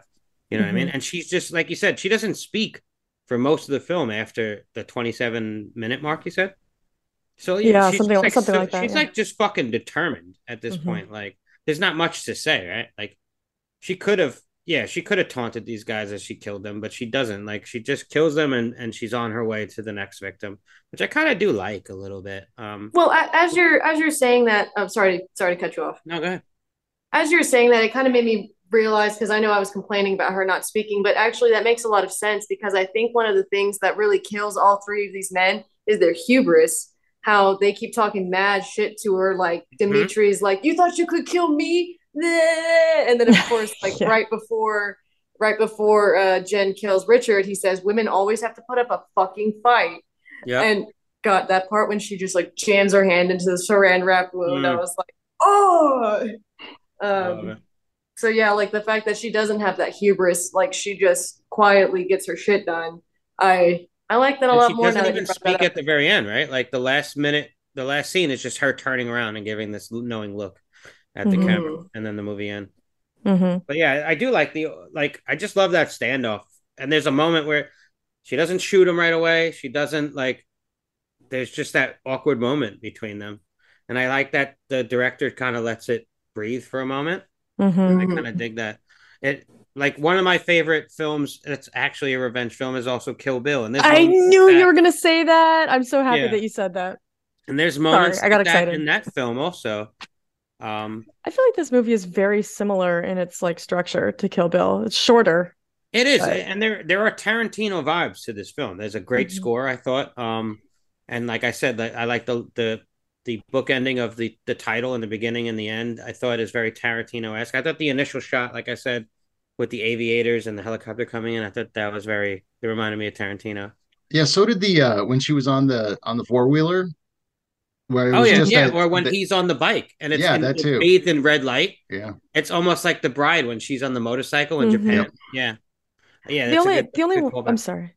No, go back. Sorry. The only way I would really kind of set this apart from Kill Bill in terms of like what it is I feel like the actual revenge scenes feel more tense and suspenseful. Um, and I think that's kind of what makes it play more as a horror than an action Mhm. film. You know, In this, you mean? I think Revenge is Yeah. more horror and Yeah. Kill. I mean, it's still kind of an action film, but like they're really not that different. Like you can't say that it has more gore than Kill Bill. I mean, like almost nothing has more gore than Kill Bill. I, Um, I was mean, going the to say, I last have a scene- couple of friends last- who would argue that Kill Bill is a horror because I showed it to them, and at the very end, when she's fucking slicing motherfuckers up, they were like, "Logan, there's so much blood." And I was like, There's a reason Yeah, that but, scene like- is in black and white. Is Yeah. because there's so much blood they couldn't get For away with it. ratings. Yeah. Yeah, and so, but I think a lot of it depends on like a lot of how you would categorize a film depends on like how it's intended to play and like what the tone is. And so, like in Kill Bill, some of those scenes of extreme violence, like the House of Seven, what is it called? The Seven Leaves or whatever, where she kills Oren Ishii and all Mhm. the crazy 88s. Like that's not played. It's almost played in like a cartoony way. And so it's not as suspenseful as some of the scenes here, like her cat and mouse game with Richard in the end. Like to me, that's very tense, and very suspenseful. And so that leans it, I think, a little bit less like less action. I mean, it is action, but a little more into the like kind of thriller territory. Well, she's more real life, Jen is, and then Beatrix Kiddo is a trained killer. So Spoilers, I mean, bro. again, That's yeah, when it you does reveal her play. name, man. Beep. Spoilers. We'll add the beep later. I'm just kidding. Beep. Yeah, They yeah. only did that in the Please first do, one. honestly. Tarantino beat. Oh, beep, Kiddo. I remember watching that first film, and I saw it several times in the theater, and like they don't say her name, and I'm like, what the fuck is going I on? know, with like, it? yeah, I was I getting think so I'm annoyed. bewildered. Yeah. But it also freaked me out that Bill kept calling her kiddo. And I was like, why the fuck is he calling her Mhm. kiddo? if Weird he's a- daddy Yeah. vibes. And that Yeah. movie itself is an homage to other A lot of stuff. revenge films. There are other revenge films that have come out in the 70s that are I can't remember their names offhand, but they're I know some of them. And so like I feel like this film is definitely an homage to that as well. And it's taken more seriously, like then Kill Bill is more of leans towards the kung fu and spaghetti western vibes of that nature. But this is sort of it stays more true to that, but it has the French sort of feeling to it. A different take on it, I thought. Yeah, I found this to be very in line with a lot of the new French extremity films from over the years, like Martyrs and Inside and Frontiers and what's the other High Tension. A lot of they that don't stuff. stray away from any of the gratuitous like gore. They zoom in on it, they focus on it enough where it's like, yes, this is supposed to make you feel uncomfortable. And then we even get like the Foley work of the fucked up like ASMR, fucking like weird noises, like just when he's chewing and the foot. That chewing scene bothered me so Chewing much. scene is one of the grossest scenes in the movie, and it's not even gore, right? It is. You I just could look at chewing that on foot these, like, all day long. cashew, weird, like these Charleston chews or whatever the fuck they are. And it had a crunch to him, and you're just like, And it's in shut up. juxtaposition to like what's going on in the scene, right? Like Right. it's not just that it's like you're eating at a time like this, bro. It's This like is going- having what's- popcorn at a movie. You're just It's like going unentertained. past like a fucking bus crash with like people dead in it, and you're just eating while you watch. Put a real bad Bro. taste in my mouth. Yeah, Yeah, a literal Well bad done. taste. Well done. for sure. So, if I may, I kind of wanted to circle back to something that we briefly discussed at the beginning, where I was asking you guys, like, does this movie subvert the tropes of rape revenge films, or does it, stick to the formula? Because I kept reading all these reviews and think pieces about, oh, this film like subverts the whole subgenre, and I'm not totally convinced of that. So there were a couple things that I feel like I could point out that are different from the typical rape revenge film. One being that usually in these kinds of movies, the women who, the protagonists, they're usually portrayed as like almost like saints, like just these innocent girls, and something terrible happens to them. Jen, I feel like, is not that. And Not at all. I would even go so far as to say she's a little shitty. Like, Well, she's a mistress. She knows she's a mistress. Yeah, she knows the dude is married, and She's got like a sugar daddy sort of relationship with him. and so I feel, it's my personal belief that like the person doing the cheating is responsible for the cheating, not the person who Absolutely. is being cheated with. Like, the marriage is not that person's responsibility. But nonetheless, just overall, like, if you're having an affair with somebody who's married, like, knowingly, that's a little shitty. Like, that's the not, relationship is definitely sexually charged. Like, you're not earning like great karma points for that, Mhm. So she's obviously not as responsible as Richard is, but still a little shitty. So if that was the movie, you're absolutely right. I think it is different than any other rape revenge movie that we've seen in the past. I Spit on Your Grave, Last House on the Left. But I also, it doesn't subvert anything different except being modern and maybe just the character. Well, I think that like maybe what's being said with that is that despite the fact that she's not a saint, like, that again does not make her culpable for what happens later.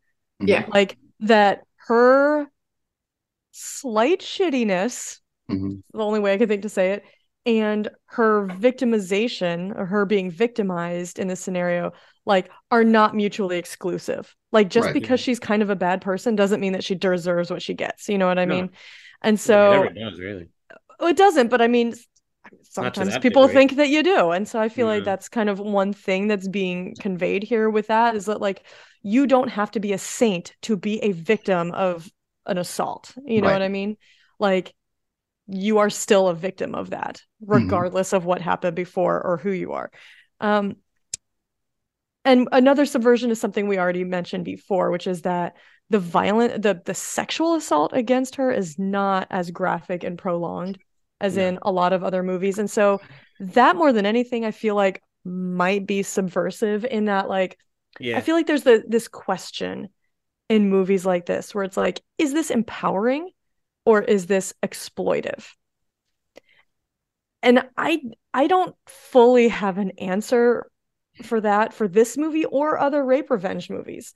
I don't I know mean, if both can be true at the same time. I think they can. I think think so. basing your film off of something as horrible as rape could be exploitative. It is. I mean, it's rape, Mhm. right? Like, it's a horrible thing to even base something off of. But I think Mhm. it also, the benefit of doing that is that it is empowering when you do get the revenge part, right? And that's Mhm. so I feel like I don't want to say that, like, empowerment of the revenge outweighs the rape, because rape is horrible. It's there's no getting around that. Mhm. But I do think, like, and you can have revenge films without rape. You can have Mhm. revenge films you can get, there's many reasons to get revenge. Sometimes it's a child dying or something of that nature, or a loved one. But rape is one of the most powerful motivators, obviously, for if you're a woman, if the woman is the protagonist. But I also I think think it could that be both. What were you gonna say? sorry, no, I think I know that some people who I've talked to about, like, you know, the subject of rape in a movie, they also, some women will say it's cathartic for them. Even like the rape in the movie happening, for some of them, I think, just kind of like, for some, I think it helps them process it. At least that's my understanding. I can't really say that I fully relate to that. But kind of as Hydra was saying, I've always been on the side of, like, it's really nice seeing them get got at the end. And it's Yeah. my favorite kind of body horror is when any kind of sexual predator is getting absolutely mutilated. Mhm.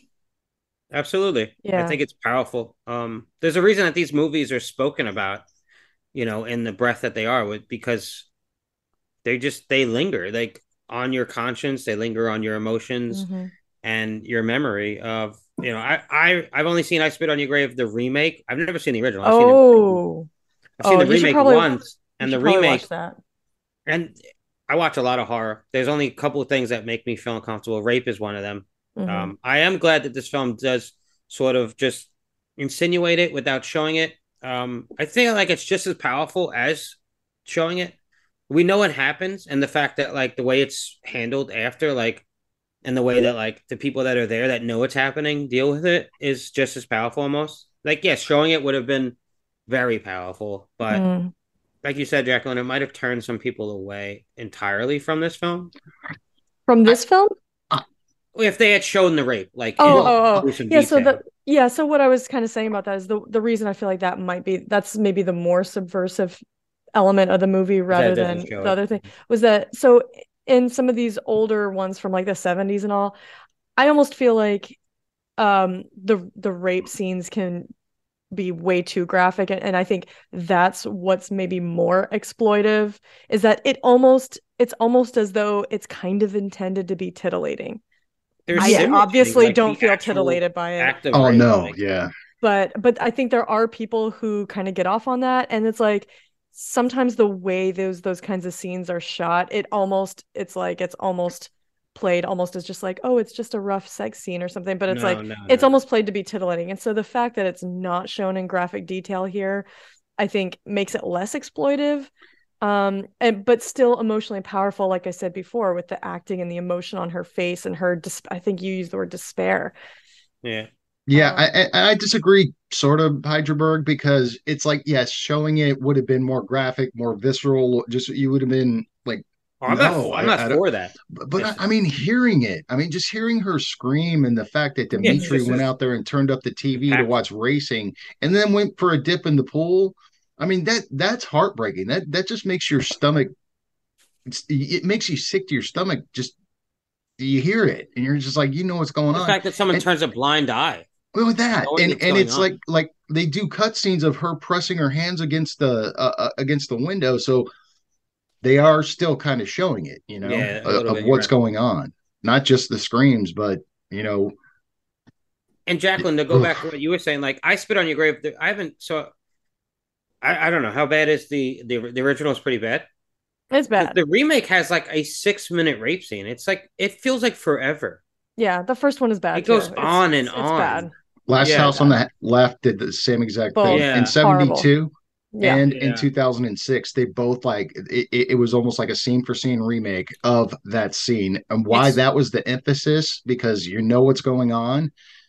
We don't it's a have to see double-edged this. sword because that's what we are here for sometimes is to see things or like I don't want to glorify the act, but like if there's a well-written film around it and it's getting a message out there and it makes someone feel uncomfortable, Sure. that maybe people hear the word rape, but they don't think about what the act looks like, what it feels like. Hmm. So if you watch a movie where you feel and you're in that person's shoes, even once, and you realize what it feels like, then you can understand at least like what someone who's survived this feels like to deal with. This is not a thing that just goes away. You don't just get raped and it's like, oh, I just forget about it. Like Well, thank it's God that's over. forever. It's Yeah. traumatic. This I'll is just go gonna on with be my with day. you. Do do do. This is imprinted on who you are forever. I've Mhm. dealt with loss, and I can only imagine what something like this is like. And if the person who did it to you is still out there and and hasn't been prosecuted, or in this movie hasn't been killed, you know what I mean? Like I could just imagine like the inspiration to want to get revenge. I don't know. I think it's a powerful motivator for a film and a character, a protagonist. I mean, does she really want to get revenge? She just wants to get the fuck out of there. A little Well, bit of both. Not until she's pushed off the cliff. I understand that. yeah, Yeah, but yeah. She she But wants to get really out. she really does hunt them. Now I think that you could reasonably ask the question, well, could she safely get out of there in any possible way if there she would didn't kill them all?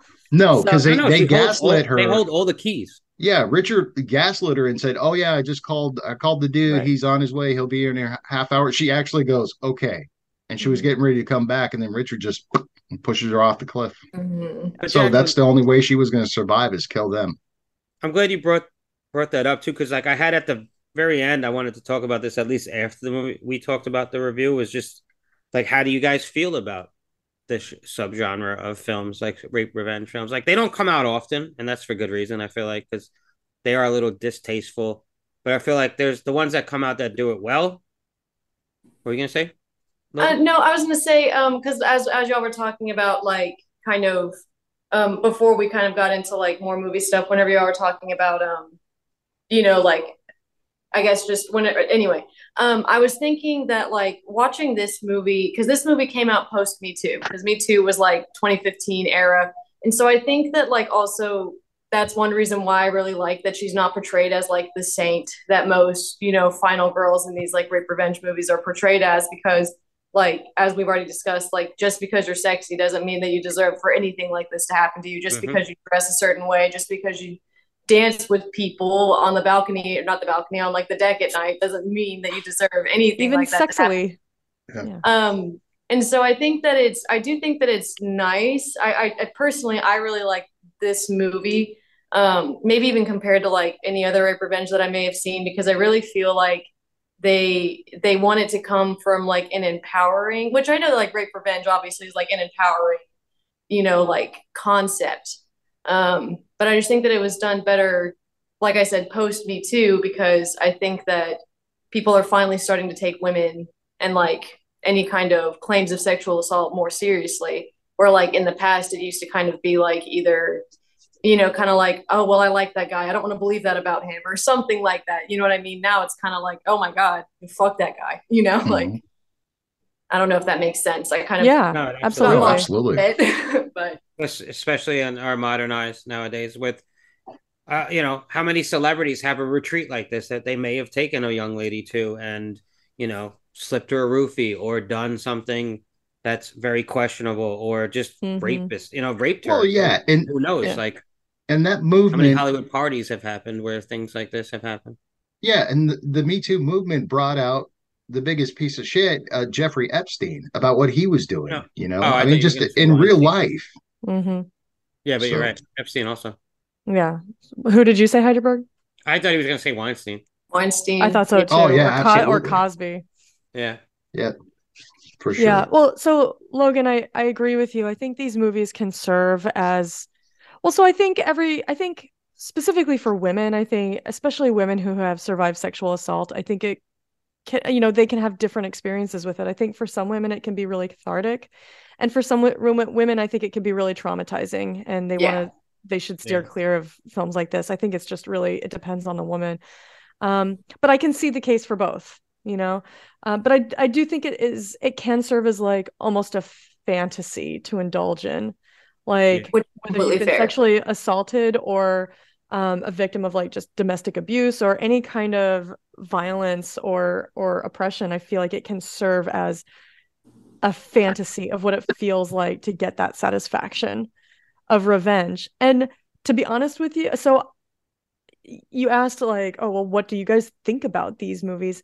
To me, I actually find them really enjoyable and satisfying. So do I. I don't love a really prolonged graphic rape scene, but I do find the revenge element of it really, really satisfying and fun to watch. But at the same time, I have some like moral qualms about that with myself. Like it brings out an ugly side of me to feel like, yeah, kill him. Like, ooh, that's not like that's a little unsavory, of a side of a human being to bring out. Now, it's being safely done within the context of a film experience. Right. But I do feel like despite the fact that I really enjoy them, I admit to having a little bit of like a moral quandary about it within myself. I So for think whatever that's worth. that's perfectly Completely normal. fair. And just to touch on your like, I think you're right. Like I do enjoy these films as well. Not as frequently, obviously. That horror is great because we have so many subgenres that there's so many ways to tell a story in horror, and this is just one of those ways, those avenues, right? You could True. tell them in a sci-fi way or whatever, zombies, monsters. This is dealing with real life monsters, right? Rapists, men, that just prey on innocent women, and I just think it's just so powerful. Like one of these stories when they're told right. And even as a man, for me, when I see it just it's one of the most horrific things I'll ever watch. Like you said, John, even just the insinuation of rape made you feel fucking icky, right? It made you feel horrible. Yeah. And they didn't even really show the real graphic stuff. And we've seen the graphic stuff in other movies. And it's one of those few things that makes me really feel uncomfortable. It's not something I chase, though. Right. I'm not a weirdo. Like, I don't know, maybe there are some people out there that do that, and that's like, those are the kind of films that then you got to start questioning who you are morally and what makes you who you are. But I just think for me, as someone who I enjoy horror and I enjoy the entire encompassing like body of what horror is. I don't, there's some people that only like certain types of horror. I like it all. I like to like view it all and then just kind of piece it out on like what I enjoy the most. And I definitely don't watch rape revenge films like a ton of times. And I may not watch this film a lot, but I do feel like this is one of those films that stands out to me, that does it well. And it does it in a stylistic, modern way with a great protagonist. And I don't feel like it shies away too much from the things that make you feel uncomfortable. It gives you just enough.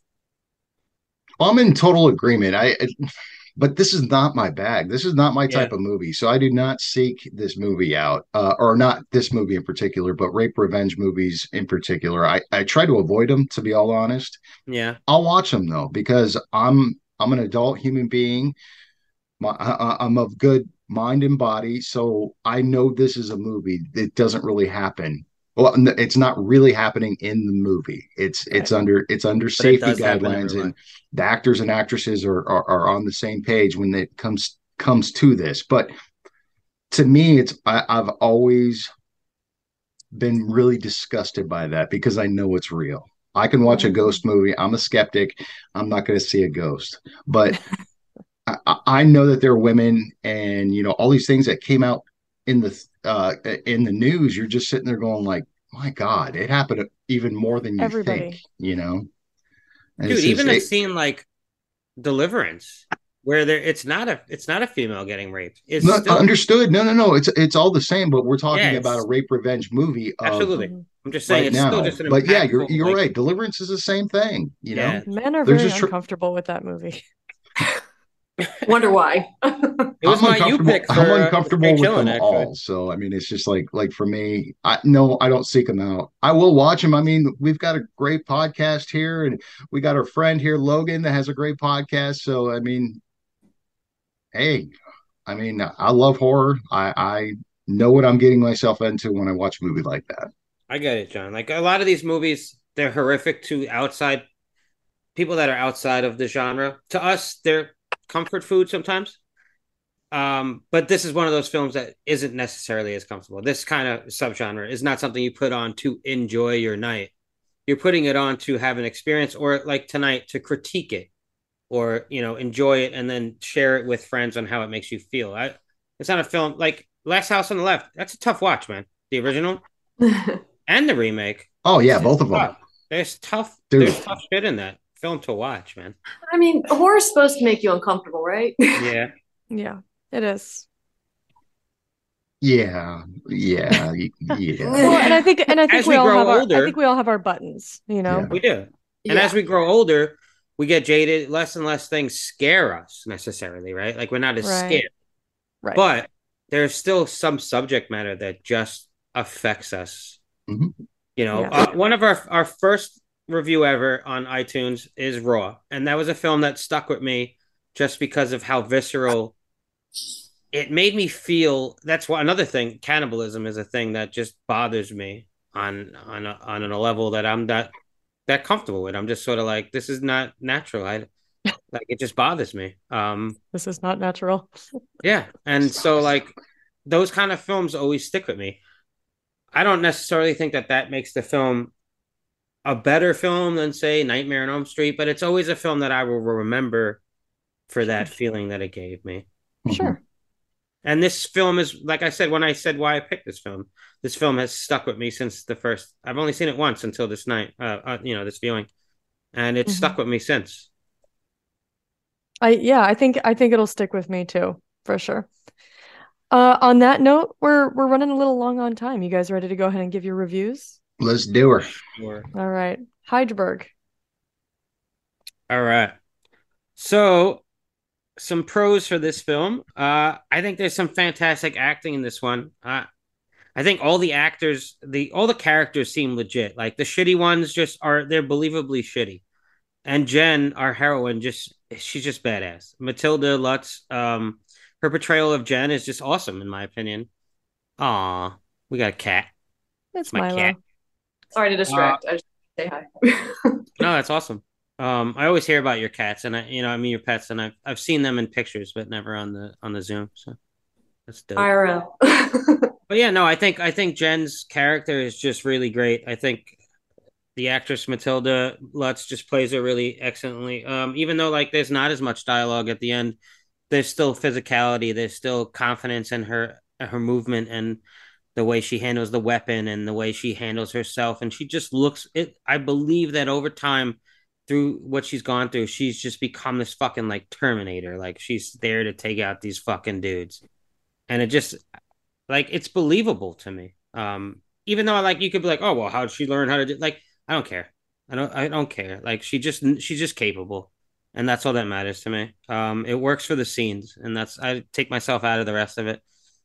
The cinematography, I think, in this one shines really well. I think it's really good. Most of it's during the day, and it just looks gorgeous. Like the landscape, it's a very landscape too, because around the villa is sort of like farmland a little bit. Like we see some like it looks like maybe like a vineyard type area or something like that, and then like it's just desert. So I also have I'm at the same time the first time I saw this film, I was like, where does this take place? Like where is this exactly? Are there areas of France that look like this? Like I don't even know. I just think the final scene in the house is just like it's a bloody mess and it's so memorable. It's one of the bloodiest scenes I've ever seen in a movie, like of recently.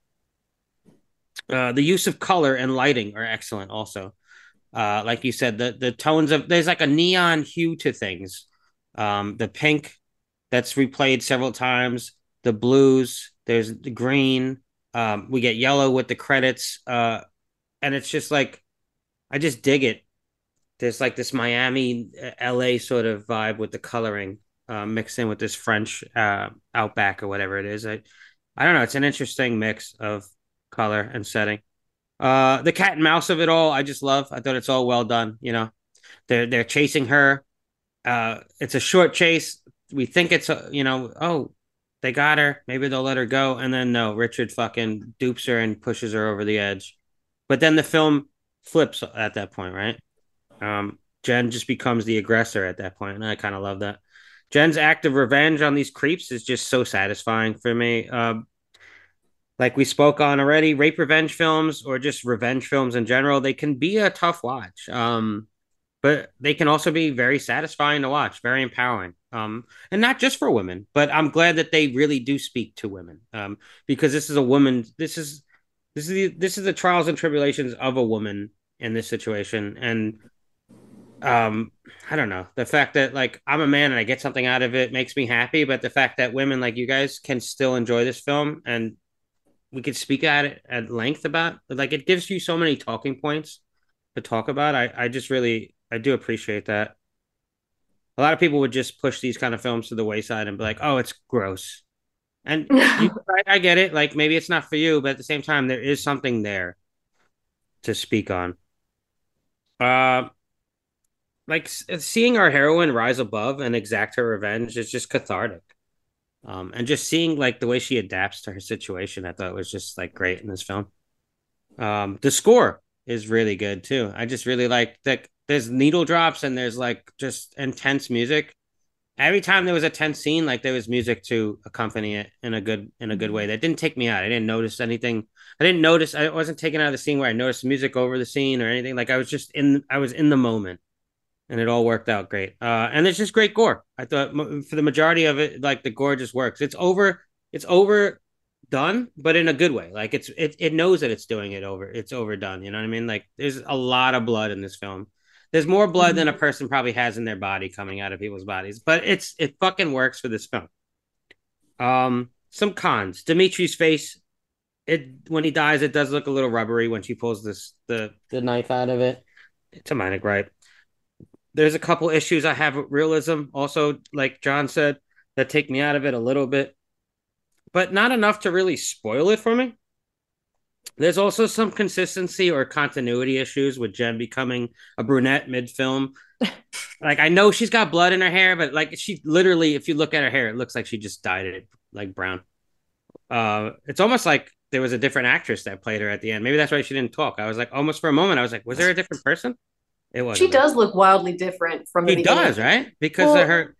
But her hair. But you can see like mud and stuff caked Yeah, I at know. her hairline. And the blood, like And around so her it's temple like and stuff. I think it's just like totally caked Plus, into her I hair. take it like she was upside down a little bit on the tree, and all that blood was rushing The out of her. fire. And then Oh the yeah, too. fire. And then the just the mud and everything. Like I get it. But I do think they almost like dyed her hair brown just to suit the scene better instead of dirtying it all the time. Justice for blondes. It's a minor gripe. Like I'm a brunette guy, so it doesn't bother me.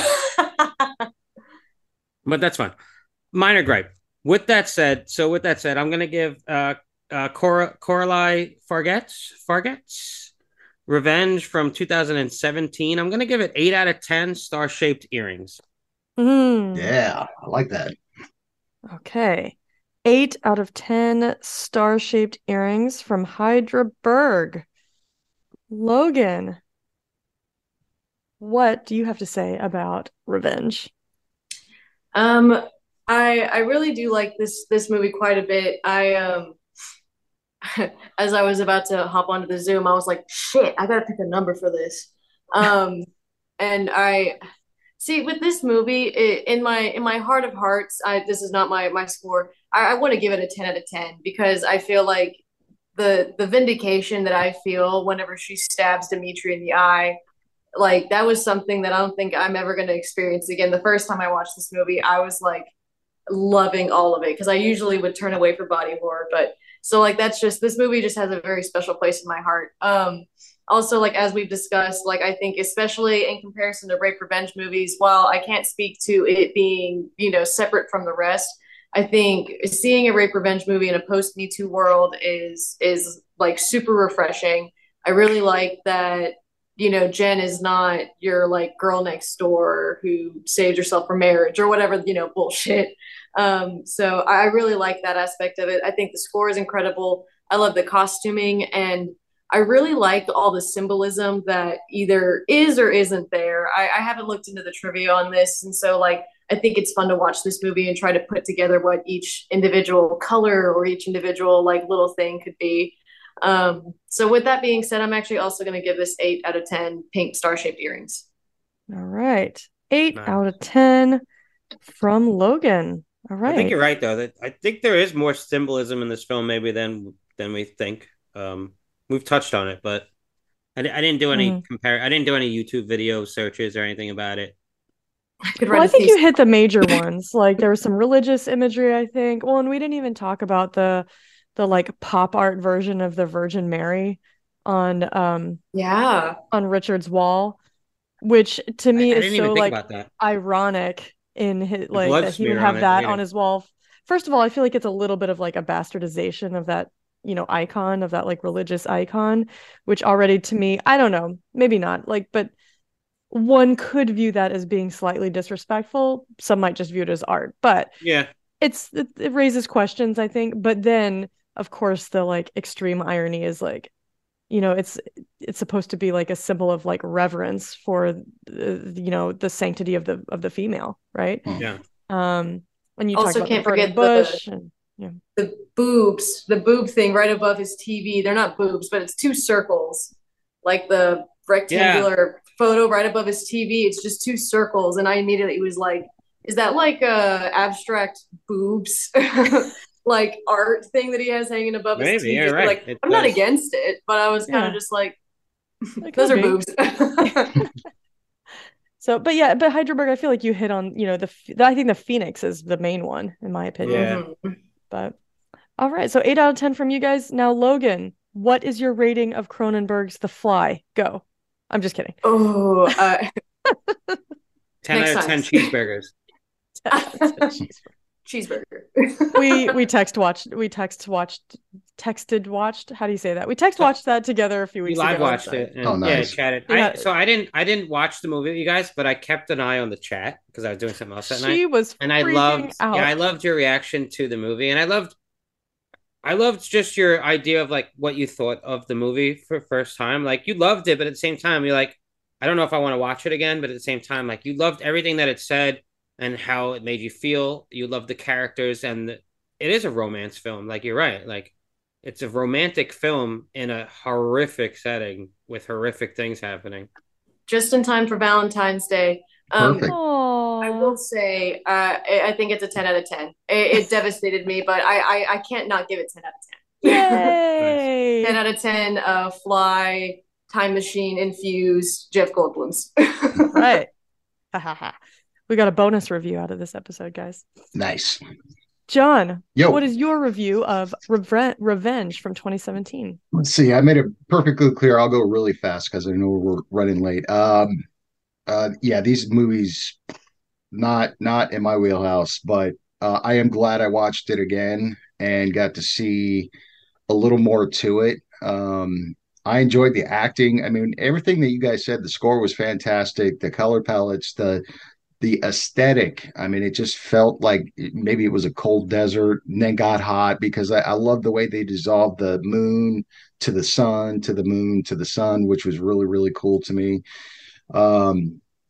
It's just, I have such a bad reaction to sexual assault. It really bothers me, but the satisfaction of the revenge made up for everything. There were a lot of things in there that this is not very realistic, but it didn't bother me. I was like, man, do I want to watch this movie again? No. Is it a good movie? Absolutely, it is. So I'm going to give it a 7.5 out of 10 pink star-shaped earrings. All right. 7.5 out of 10 from John. All right. Very nice. Thanks. Uh, so I really, really, really enjoyed this movie. There was something about it that was just so like hyper engaging for me, even when there are long stretches where there's no dialogue, nothing's being said. People are kind of just like waiting, like kind of lying in wait for each other. And there, in a cat and mouse game, there's just some waiting that goes on. Even in moments that I think are like relatively slow paced compared to some of the more actiony parts, I still was riveted through the whole thing, just like waiting to see what would happen. And I think I would probably attribute that mostly to the acting performances. I think, all of the characters portrayed their roles masterfully. I really do. I would like to think that the three actors who play those guys, I want to like just tell myself that they're probably nice guys in real life. So I'm just going to believe that because I want to believe that this was just like super great acting on their part and that they're just like really chill guys. I'm sure they wouldn't have kept their jobs if they were pieces of shit. What, Logan? I said, I'm sure they wouldn't have kept their jobs if they were pieces of shit. Yeah. So I'll assume that they're cool. But yeah, so to me, that's like their acting performances really sell the whole thing.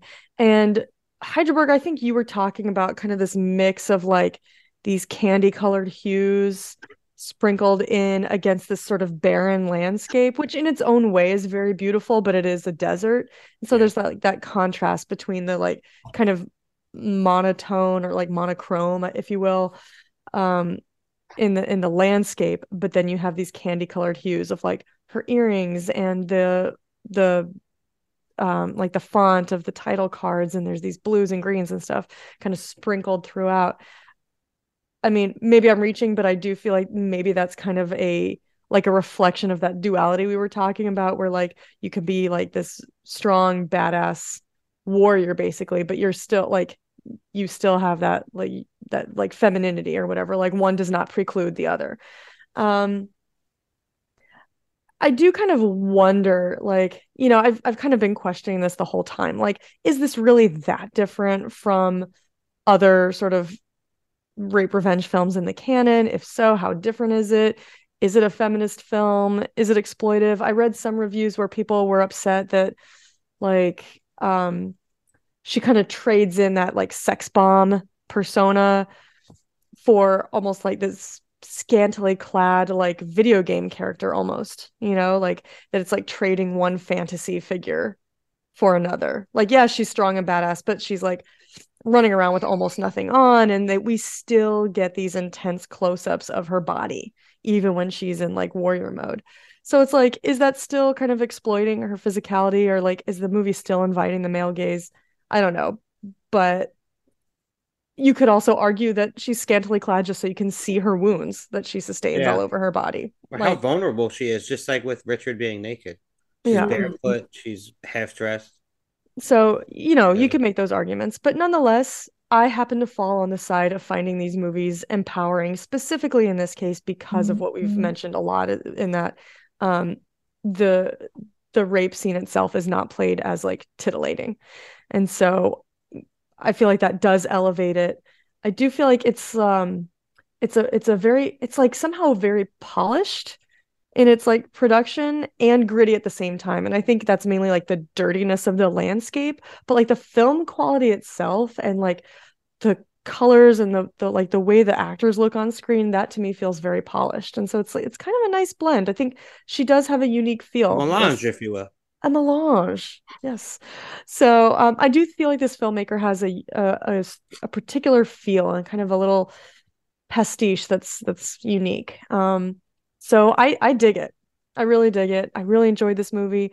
I will absolutely watch it again. I will absolutely recommend it to people, to anyone who I feel like would be okay with watching a movie like this. So yeah, I feel like this is going high on my list in terms of movies I've seen in the past year. I'm really glad you picked it, Hydraberg. I regret that it's taken me so long to see it. I wish I had watched it years ago. So I'm gonna come in at a one last thing I wanted to say, just to keep you in suspense. Logan, I think you mentioned the kind of over the top nature of it. And I think we've all kind of said, oh, this isn't so believable, like that she would figure this out so fast. And like, I don't think anybody really has that much blood in their whole body. I kind of take it as like intentionally over the top. And like, Yeah. I think it's okay that the blood is so extreme. I think it's okay that she is literally impaled through in her entire torso, but is running around completely upright and not even limping, by the end of the movie. Like, I'm okay with that. Like, I feel like it's in a way it's almost like a throwback to like kind of like the action films of the 80s. Like it's very Terminator. Like she's just like it's a little Linda Hamilton, I think. Yeah. Speaking of Children of the Corn, but the 80s in particular, I feel like there's this era of action movies where people just did kind of superhuman things and like things that you would never really survive. But here I feel like it's intentional, and that kind of goes hand in hand with the over the top gore and the over the top squelching and squirting of the blood sounds and the this and the that.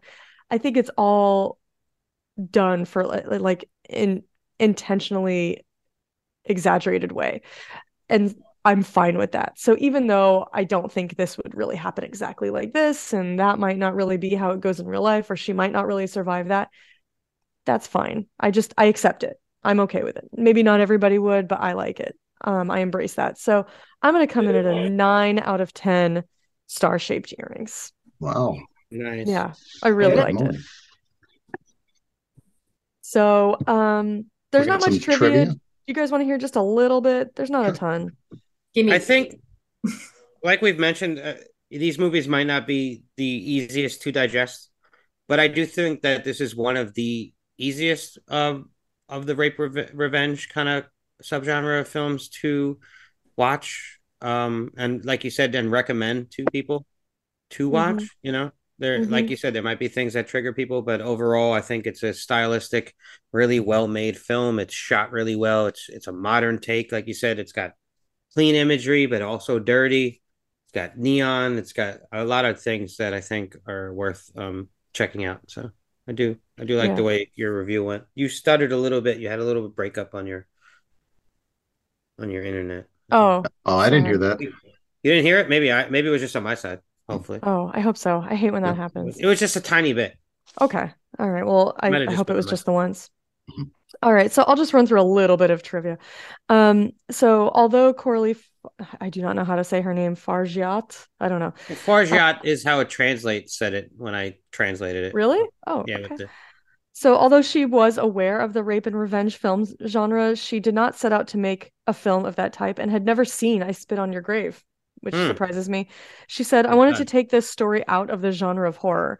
I didn't want Jen to be screaming and suffering for the whole movie trying to survive. I wanted her to go somewhere else and transform into a cool and badass character. One of her inspirations was Steven Spielberg's film Duel, which I Nice. think Yeah, is I could see interesting that. because it manages to generate tension using so few elements, a car, a truck, and that's it. And not dialogue, right? Yeah, not a lot of dialogue. That's Like I said, this interesting. is That's an filmed interesting in. take, actually. Yeah, I thought so too. One And that I wouldn't now that see unless you just mention it now. I can see it now. exactly when I read that, I was like, oh yeah, okay. Yeah, like I said, filmed in Morocco, specifically chosen for its nondescript, isolated experience. I love the idea. She said, I love the idea of not being able to recognize exactly where this desert is. And actually, think- at that look, sorry, go ahead. I think the ambiguity, I'm sorry. I think the ambiguity about the setting and about like just their whole, like all their circumstances helps with the suspension of disbelief. Because like they're not even saying like the real name of a place that you can point to on a map. So it almost feels like this place couldn't even be real. So that kind of helps with like the Yeah. non-believable stuff. It's easier to explain away in my opinion. And it Sorry. adds to the isolationism, like as an audience member, because we're like, I don't know where the fuck Mm-hmm. they are. I don't know. Well, I don't know where your nearest location to a town is. Like, I have no idea. Like, I couldn't even think of where you are on the map right now. Yeah. I mean, somewhere obviously they have to be helicoptered into. Yeah. So, Yep. That's well, nuts. there's an airport somewhere nearby Yeah. because he mentions dropping them off at the airport, but they take a helicopter to this location. Mm-hmm. Mm-hmm. This film features so much blood that, according to the director, the prop team would often run out of fake blood. That's a lot of blood. So they had to use real blood. The director also mentions Wild at Heart, Drive, Under the Skin, and the films of David Cronenberg as references for the film in her pitch to potential financiers. That would explain some of the body horror that you mentioned, Logan. Mm-hmm. That's about it. Not a ton on that one, but I thought some interesting stuff. Yeah, when I watched the DVD today, because I bought this film, it's just a straight like a Blu-ray. DVD. What? Not a DVD. I'm sorry. You did not buy a 4K Blu-ray? It's a Blu-ray. Technically, a Blu-ray is still like a DVD, I believe, but it's like the actual format. But yeah. Social media guy. I went to go look for. It's physical media, John. That's what I meant. Yeah. See, I don't even buy them. Yeah. But I want to buy all the films that we cover. They mean something to me. So. Oh, I'm sorry. And that's Heidelberg's emotional corner.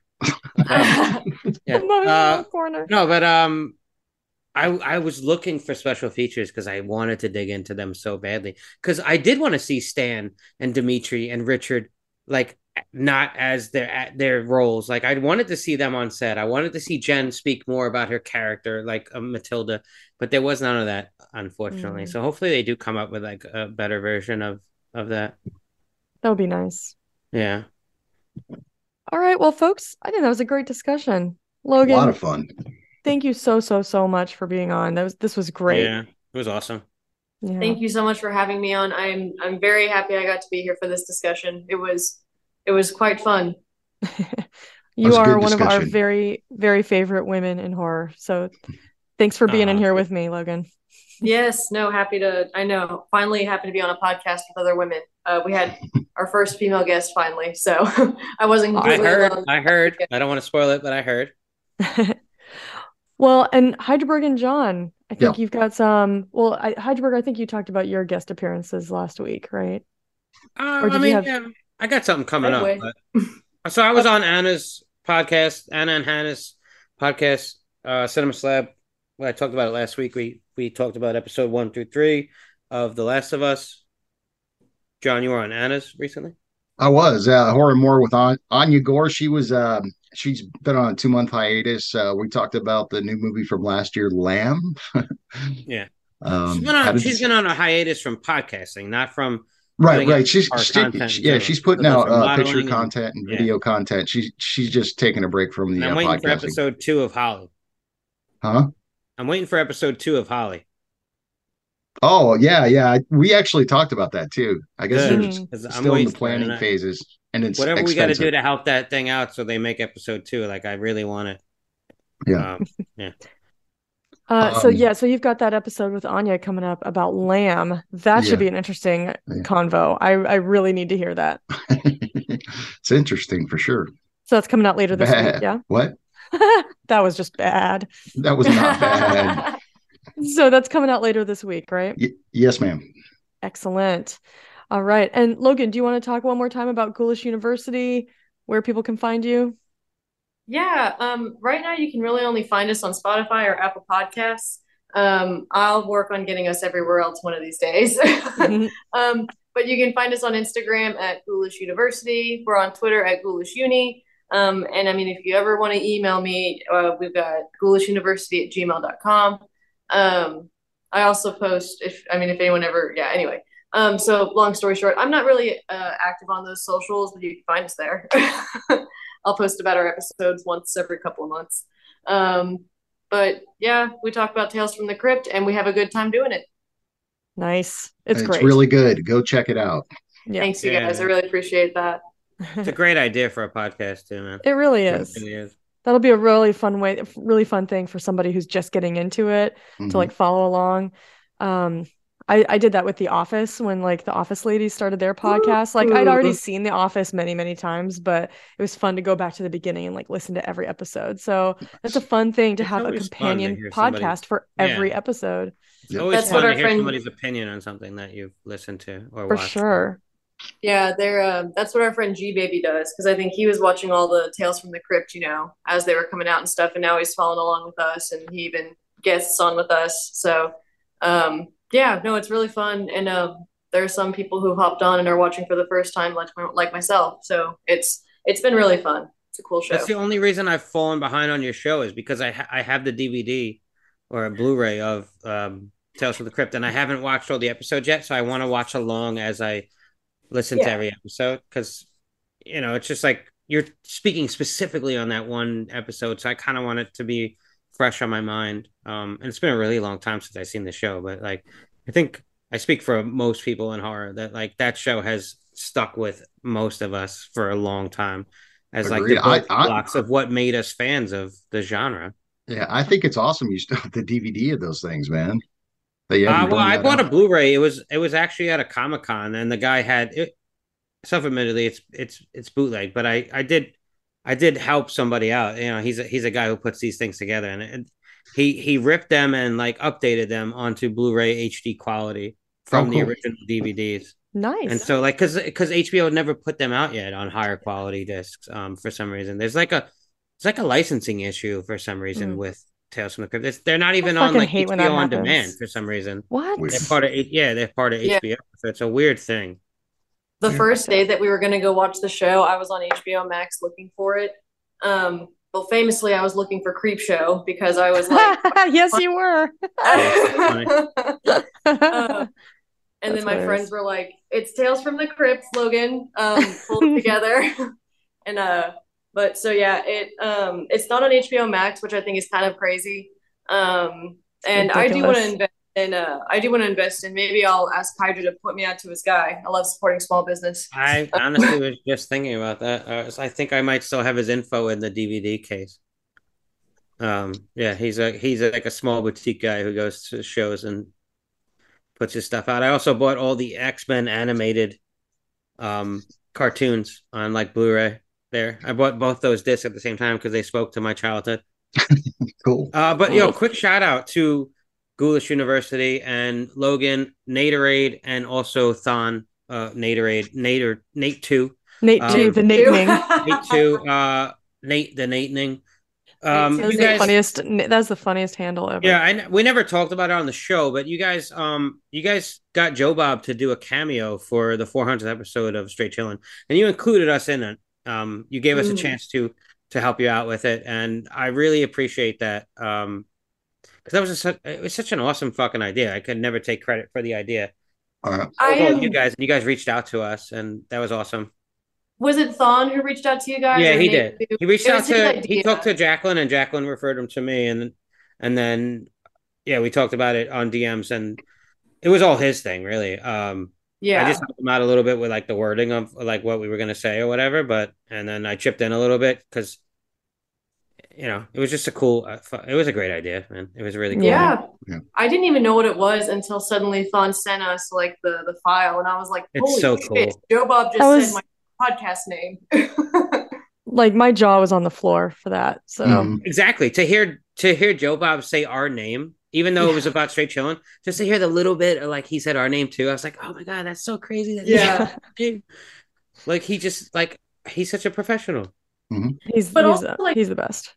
The way that the Straight Chilling crew also received it, like whenever Bob sent all of us that message afterwards, that was like that's what it was for. Like It they blew were his socks genuinely off. like really happy that we, as two teams did that. And so that was honestly like the best part about that whole thing. But still just watching Joe Bob like talk about our little community was like, holy shit. And then he was 'Cause- have me on for episode 800. I was Yeah, like, I was like, hell yeah, you guys better keep going. yeah, I Now bet they they better have- hold them to that. Because without them, there's no us, right? Like Yeah. we'd be doing. We our would have thing never in met normal each life, other. but we Without wouldn't be them, we doing would what have we're never doing met. right now. Yeah. Exactly. Let alone have these friendships. So Mhm. it's all due to them. not Exactly. to take the spotlight for 1 second, but on the same vein as that, John Kassir, famous voice of Daddy Crypt Keeper, told Thon at like a convention that if we got a big enough following, he might stop by. Oh fuck. But my 20 followers aren't really helping me out. So Get on that Instagram, Logan. I know I need to get better. I need to up my Instagram game. Put Take up those lessons from posts, and then Heidelberg because he's I'm gonna really good at repost it. thing. Mhm. I try to repost your stuff as much as I can, but you're not putting up like frequent episodes as much. So hey, I'll Yeah, just that's making my own, like I'll take images from the episode and I'll just put it up with your link from Spotify or whatever. Like Hydra's like, give me the login. I'll do it. I got you covered. All right, guys. Well, it's about time for us to go. Yes. You For want to find out us here, sorry, I was just going to say next for week? us here at A Cut Above, we will be continuing our Women in Horror Month this month of February. Next week, we'll be discussing American Mary, John's pick, Yes. which I'm so excited Ooh. about. We will be having another special guest. Should we announce who it is, or should we leave it as a surprise? yes, announce it. All right. It's the return of our fourth member, Nicole. Nicole. Yeah. I know that she's going to be looking forward to The- talking about this movie. She loves the Saska twins, as do I. She really loves this movie, as do I. It's been a minute since I've seen it. John, this is your pick for next week, so I am It is. thrilled. This is that a you've callback chosen to our this. May episode too, because that's where we mentioned it originally. Mm-hmm. So yeah, so we'll be talking about American Mary next week. Which John, you have it here on the spreadsheet that it's available on Tubi. Shudder. Is that right? It's still on Shudder. Yes, and on Tubi, whatever one you Sweet. want to watch. Oh, it is on Okay. Shudder. Okay, cool. I Cool, heard cool, Tubi. cool. So easy to find, easy to obtain, free of charge. So we'll be back here next week talking about American Mary. In the meantime, if you'd like to email us, you can shoot us an email at acutaboveHorrorReview@gmail.com. You can also follow us on Twitter at cutaboveHorror. You can catch us on Instagram at a cut above one word .horror_review. And we need some more friends. So like us on Facebook, cut above :horror review, and those 5-star ratings on ratings on iTunes and Spotify. Keep them coming, and wherever you listen to your podcast. Thank you. We're so lonely. We need more friends. More friends. Come be our please. friend. All right, lady, gents, it was a pleasure. Logan, thanks for being my Galentine. Sorry. Hope you guys have a good V-Day tomorrow, and I'll see y'all next week. And keep it creepy.